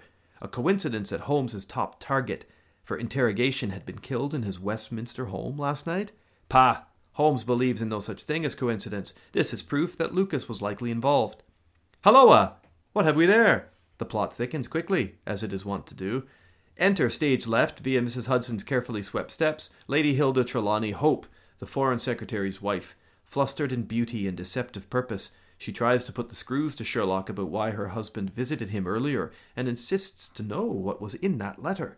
Holmes has dealt with amateurs like her before, particularly rich ones who try to throw their class around, and expertly sends her away again like the impetuous, if fragile, young diva that she is. Still, the encounter resonates a significant enough bleep on Sherlock's radar to know that she, too, has something to do with this. The question is, what? Well, the plot's porridge congeals further, and Holmes spends a couple of days in a taciturn, unpredictable mood until news comes from France, of all places, that shines light on the murder of Eduardo Lucas. It would appear that Lucas was leading a double life, and his wife, Madame Henri Fournier, chased her husband back to London and went insane before, or perhaps during, the violently accurate act of stabbing his heart. Well, this solves the murder, sort of, but it doesn't get Holmes any closer to obtaining the document that still evades his grasp and threatens to catapult Britain into catastrophe. Or does it? A little too conveniently, he's at the moment handed a note from none other than Inspector Lestrade, who, from the Lucas murder scene, invites him down to check out a curio of the scene. Holmes suppresses his excitement when Lestrade reveals his mere trifle of an observation, which is that the bloodstain on the drugget mat and the white tile floor aren't in the correct place. Obviously, someone had gained access to the scene and moved things about. Holmes encourages Lestrade to take the guard, who was on duty, and grill him for information about the previous night. As he does, the dynamic duo scramble like rats to lift the flooring and search for hiding places under the rug, and they find one. Under the pressure of Holmes's grasping claws, a tile gives way to reveal a dark rectangular hiding spot, but it's empty. More convinced than ever that Lady Trelawney Hope must have visited the site to retrieve the letter, Sherlock speeds off to confront Lady Hilda at home. He wastes no time in accusing her of the initial theft, and after some failed improv at being astonished, the good lady breaks down and bears all. First a confession of guilt, and then her cleavage as she retrieves the key to open her husband's dispatch box. You see, years ago, Lady Hilda and Eduardo Lucas had a fling. Remember, he was a ladies' man? Well, he had saved some hot letters between themselves and was now using them as blackmail leverage to obtain a greater prize, political secrets. One of Lucas's spies had learned of the Foreign Secretary's letter, and Lucas convinced Lady Hilda to steal it in return for silence on their tryst. The good lady reveals how she went to collect the letter from Lucas's property after his death and tricked the night constable into giving her a moment's access to the room. No sooner is her tale told, conscience cleared, and letter returned safely to dispatch box that her husband and the Prime Minister enter, eager for an update from Holmes. Much like he did with Percy Phelps, Holmes plays a cheap man's David Copperfield and toys with the boys before getting them to discover the sought-after blue envelope in the very place that it was first deposited, Trelawney Hope's dispatch box. Citing, quote, diplomatic secrets of their own, Holmes and Watson leave the chief and his minister scratching their heads, sighing with relief, and, we presume, open to negotiating from the Treasury a fair sum for the commission that Sherlock might otherwise call public duty. Holmes and Watson walk themselves off the scene for what Doyle intended to be the final time. But we've been here before. Give him a few years, and he'll be back. Good, well said. Going into the pipes right away on this one. Yep. I found that for the last hurrah, as this was supposed to have been, unfortunately, we come up with a lot of some of the problems that have been kind of haunting Arthur Conan Doyle's writing to the past couple stories that we've read now. It's just this predictability, and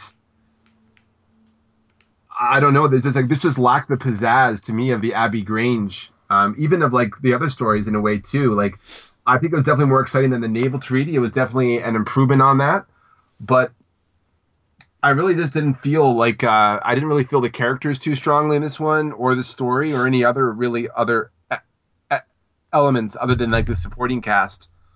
Okay, well, why don't we try something a little unorthodox for in keeping with the spirit of brevity, and also just to see. I mean, that seems like a fairly summative claim on your part. So why don't you just rattle me off your points for each component, and then we can talk briefly about them. Well, just discussing the principles.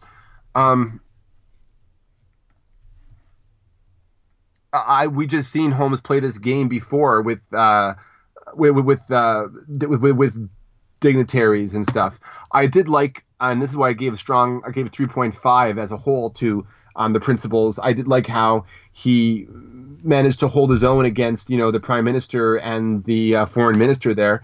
In regard to, okay, you either tell me the whole situation or you can leave. You know what I mean? Like he was very adamant about how he needed their trust in order for him to help them. And I like that about his character, that he does not let the bullshit of politics get in the way of getting the job done, especially if not having that information could be detrimental to his case. So I really like that detail. That to me was one of the finer points. I found that he saw through Hilda very easily, and there wasn't really much of a game to play with her, or even with the Prime Minister, and with Lord Bellinger, and Trelawney Hope. The reason why is because they would not have accepted the fact that ended up in the mail. That letter ended up in the mailbox at all, and I think that was kind of lazy writing on Arthur Conan Doyle's part, especially of Holmes.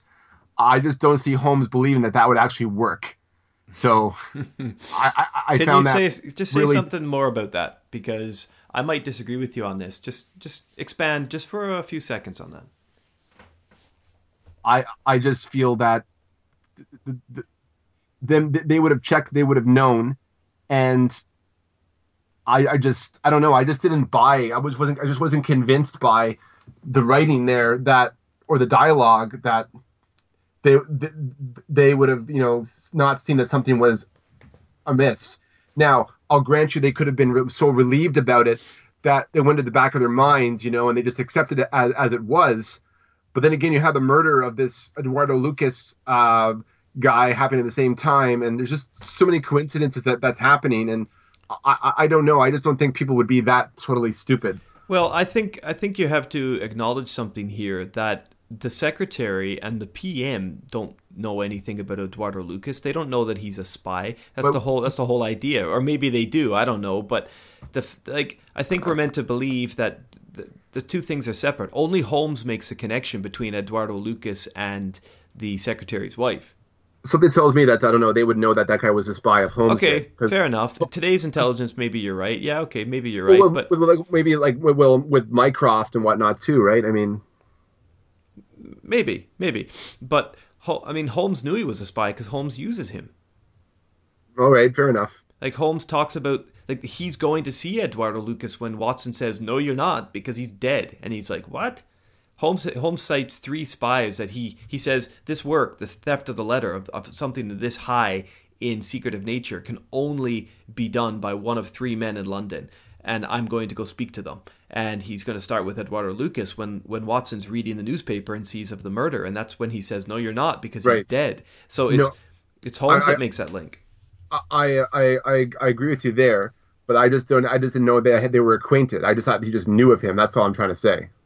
I got the impression that he used them, or that he maybe incognito or in disguise was also kind of, on the periphery of his own spy network. That's just how I read it.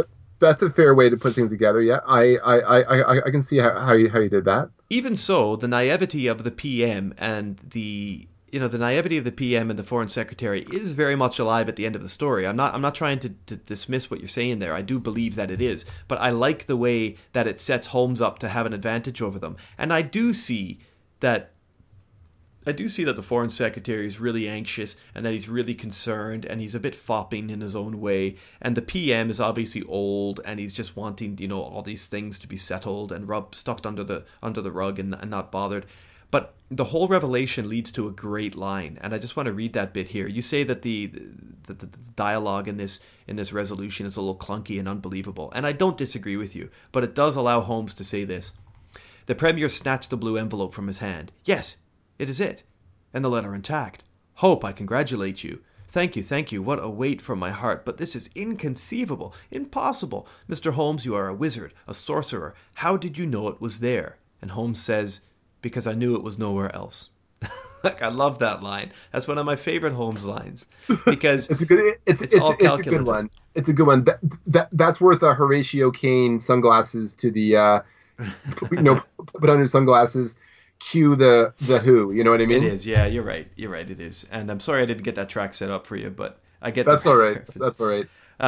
And at the end, I think this is just Doyle wanting to be a little bit cute and wanting to say, Holmes is above everybody. He's not just above the police. He's not just more clever than them, but he can pull the wool over the top politicians. He can get, all national security on their knees and not even sure of what happened. And so the whole thing looks like an embarrassment for the government when all he's done is found a moment to slip the envelope in when they weren't looking, right? And it was last night that Sarah and I watched the Granada Jeremy Brett adaptation of this, and it's phenomenal. You should watch it. It's really good. The way it's shot, it allows Brett to walk off screen when the two of them are, just kind of off the scene while the two of them are arguing and kind of unbelieve or talking about something, and then we know he slips it because when he re-enters the scene right in profile in front of the camera, he's lighting his pipe, and it's really quite cool the way that they kind of suggest the offstage action.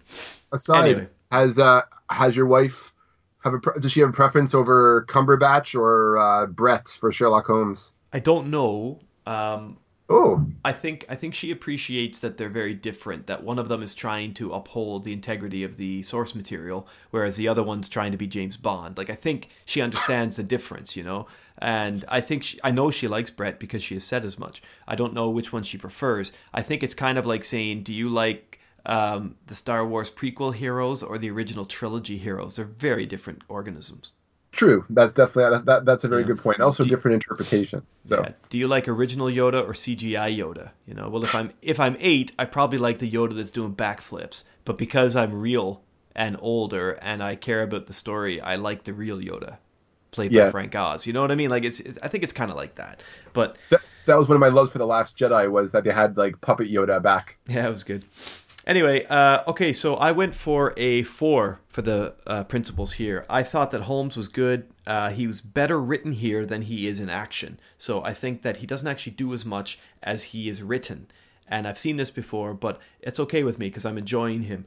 Watson is, just kind of hangs around. Like, Watson's one of the most privileged guys in London because he does so little work, but he gets to be part of so much cool shit. You ever think I about know. that? It's like, Yeah, he has like a backseat driver to like a great ride for sure. yeah, totally. And he gets to meet all these fabulous people, and he gets to go to all these stately mansions, and he even spends nights in some of these places, and he gets to be within, the equivalent of the Oval Office, right? Like it's pretty cool stuff. Anyway. Yeah, absolutely. And then and of course and he gets to see the upper class ladies and all that sort of stuff too. So he gets those benefits too. And he does get them. Well, at least he feels them. Let's move on to investigation. I think I'm going to surprise you here. I went 4.5 here. I think that this is a very intriguing case. I think that the characters add a lot to the story in a way that perhaps you didn't. And I see it as a huge improvement over the Naval Treaty. Yes, you could say, all it does is, it plays the same rhythm. It kind of does play the same rhythm, but it's an improvement on the rhythm. And as I remember saying before with a couple of stories, yes, we're seeing the same tropes, we're seeing the same feels, but they're improved upon here. And for me, that's a big deal, because if you make something better, I'll go with it. The Naval Treaty had a lot going for it, and I think it's improved here because it's simplified a little more. I agree. It's simplified, and I found it's written better. It's written better, and there's no Percy Phelps. And it makes you guess. You're not simply following along. It makes you guess at certain things as you read it. Mm-hmm. Well, what did you go for investigation? Well, if I just mention for the principles, I gave 3.5. I thought they were pretty strong in this story as well. I don't think they were overly amazing like in other stories I read, especially not like in the Abbey Grange and other ones. But they were solid, and even Watson was kind of helpful in his own kind of way. Investigation, I gave 3.5. Okay, cool. What about Perps? Perps, 3.5. Same with me. Why don't you tell me why you went there? Not really a discernible perp per se in this particular tale. Eduardo Lucas was a piece of work, but he wasn't really fleshed out. He was told to us. He was given to us. He sounded intriguing as heck, though. I wanted to meet him. Just very much. Eduardo Lucas. He just sounds awesome, and I wanted to see what he would have been like. And then if this was a novella, I think that's something that they would have probably expanded upon. Mm-hmm. And him being killed midway through or something like that. Yeah, and maybe we would have had a little trip to France. There could have been a lot of cool stuff going on here with him. And the minister's wife, she was another one of those typical aristocratic woman, defiant and meddling in her own kind of way. She wasn't anything overly fascinating, but I found her character had resonance. Mm-hmm. So in a way, I found her a bit of a perpetrator in that way, because she did take the letter and she was being blackmailed. And then, of course, we have another woman without a voice. The other perpetrator is Eduardo's killer is his Creole wife. And that really expanded upon, other than, because she's half Indian, half, Aboriginal, then she's crazy. Yeah, so I found that kind of unfortunate. I found that kind of unfortunate. So that's why I'm 3.5 on the Perps. I picked up on it as well. I just said that, that was obviously a colonial touch that was still very much positive in reading, at the time. And I guess that was him trying to, much like he did with the Andaman Islander, and much as we've seen before in these stories, or some of these stories, here's a little bit of crazy foreign influence that shows London as this melting pot of, you can come in on a train, you can come in on a boat, you can be crazy, but we're still gonna get you. You know what I mean? We're still gonna get you. If we don't shoot lead into you and sink you to the bottom of the Thames, we're gonna put you in a straitjacket and throw you at Bedlam, right? Yeah, exactly. Exactly. Anyway, So yeah, 3.5 was mine. Was that yours as well? it was indeed, yep. And almost for the same justifications, or Yeah, pretty much the exact same justifications. I thought that Lucas's wife was interesting, and I would like to have seen more of her with Eduardo Lucas. And I like the idea of him going across, the channel for months at a time, leading this double life, and then coming back and being a big ladies' man. You just picture his home being festooned with, like, I don't know, Kama Sutra pictures or whatever on the wall, like these big palm fronds hanging everywhere and like incense burning. Like that's kind of what I get a feel of. But maybe that's porn my stash and sideburns, yeah, something big like button that. chops. And then this crazy French wife, this Creole wife shows up, right? And just go straight for his heart.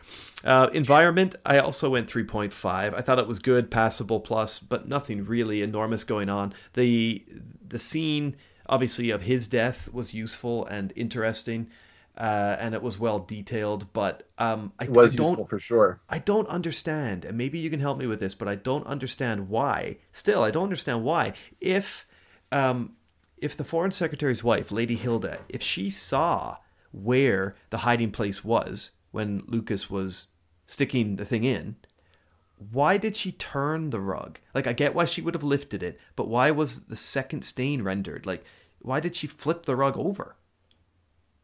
I don't know. It doesn't make any sense to me. She knew where it was, so why did she, in lifting to expose the spot, why would you naturally turn the rug or move it to the opposite side? That doesn't make any sense to me. No, yeah, that's definitely one of those kind of plot hole things where they have to justify, the finding of the stain itself. So that was kind of that maybe that he could come up with. Maybe in the novella he might have expanded upon that a little more. Maybe. I mean, it didn't really take me out that much, but it's just a question that was lingering, when I read the end of that. Little nitpick. So that's an environmental factor.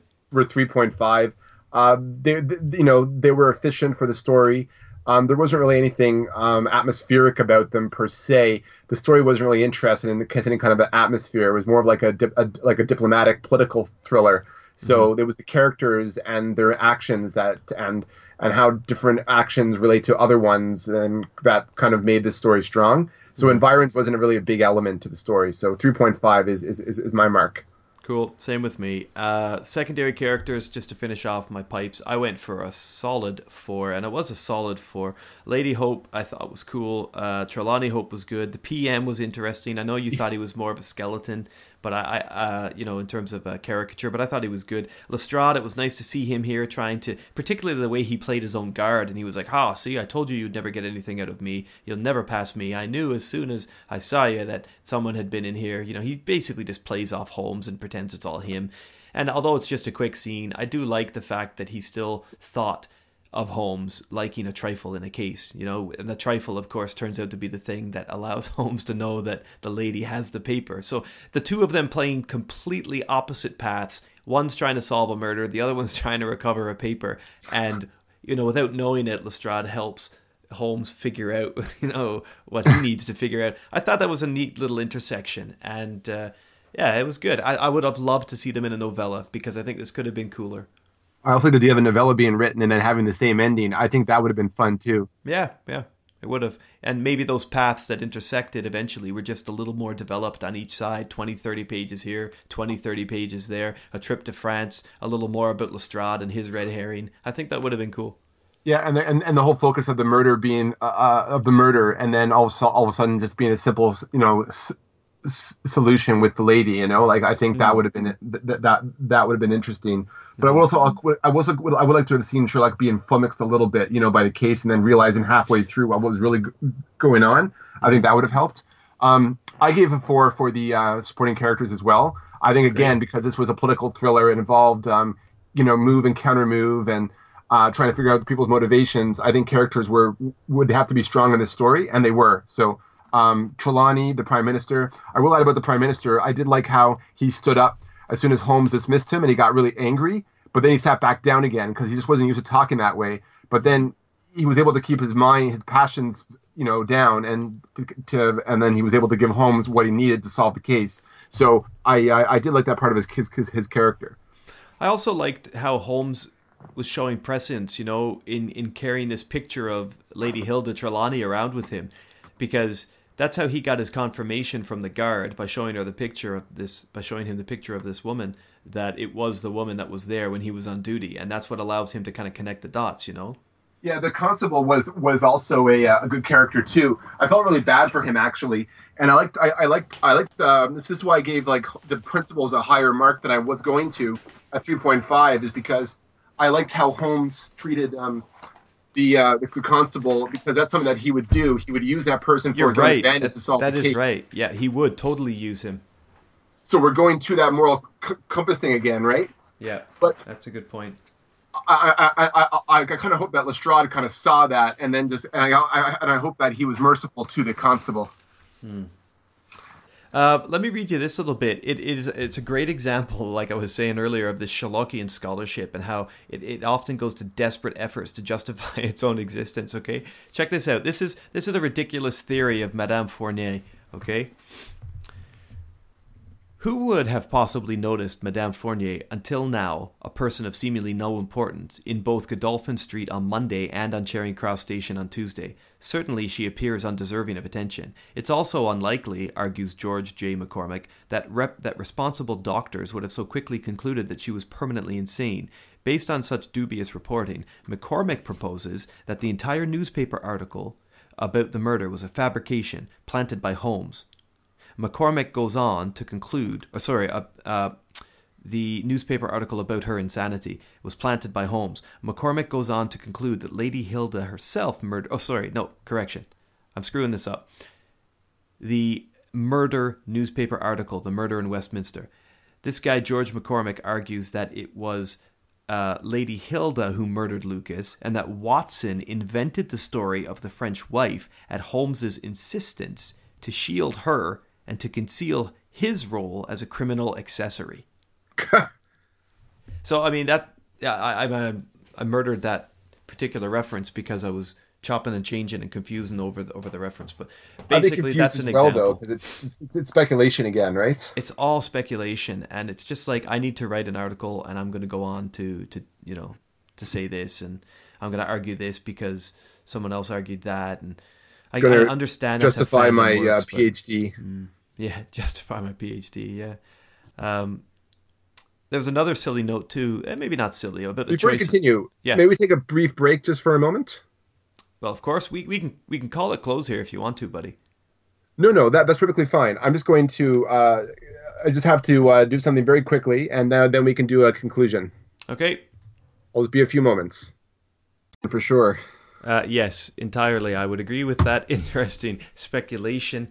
Okay, let's wrap up our conversation here, pal. We've got a lot said, a lot done. I also feel like there's a little bit left out here. I wanted to talk a bit about the identities of Lord Bellinger and the Right Honourable Trelawney Hope in this story, given I think the efforts on Doyle's part to kind of characterize them as political figures of the time, so his readers would admire and appreciate different facets of them. But like Disraeli, perhaps, or I thought, yeah, maybe Chamberlain, or it could be Chamberlain. Well, the Prime Minister could be like a Disraeli type, and then you could have the Trelawney being like a young Chamberlain.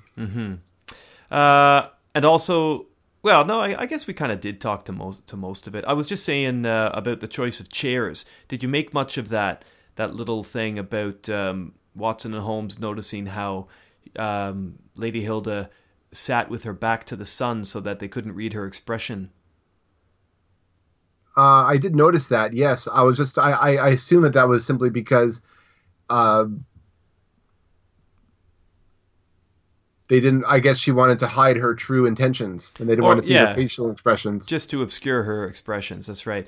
But it was interesting too, like a little point of etiquette I picked up on as I was reading that an annotation that as gentlemen, obviously Holmes and Watson would have stood as she entered the room.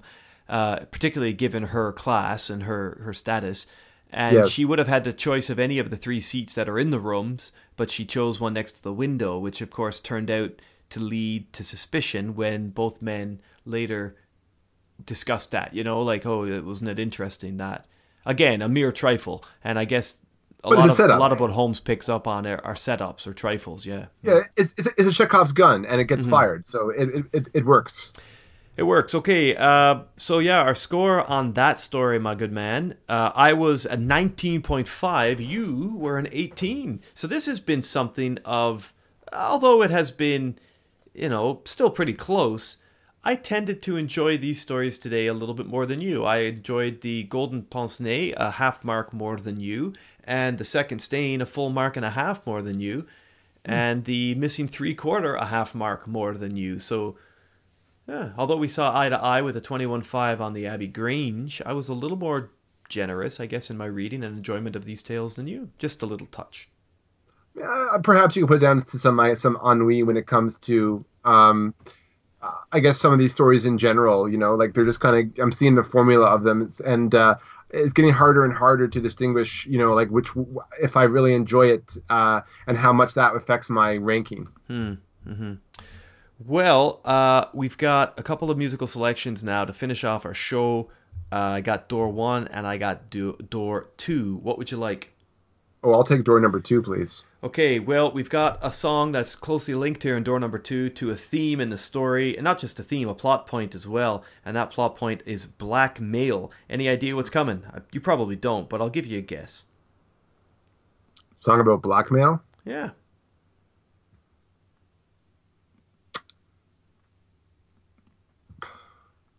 No songs at the tip of my tongue.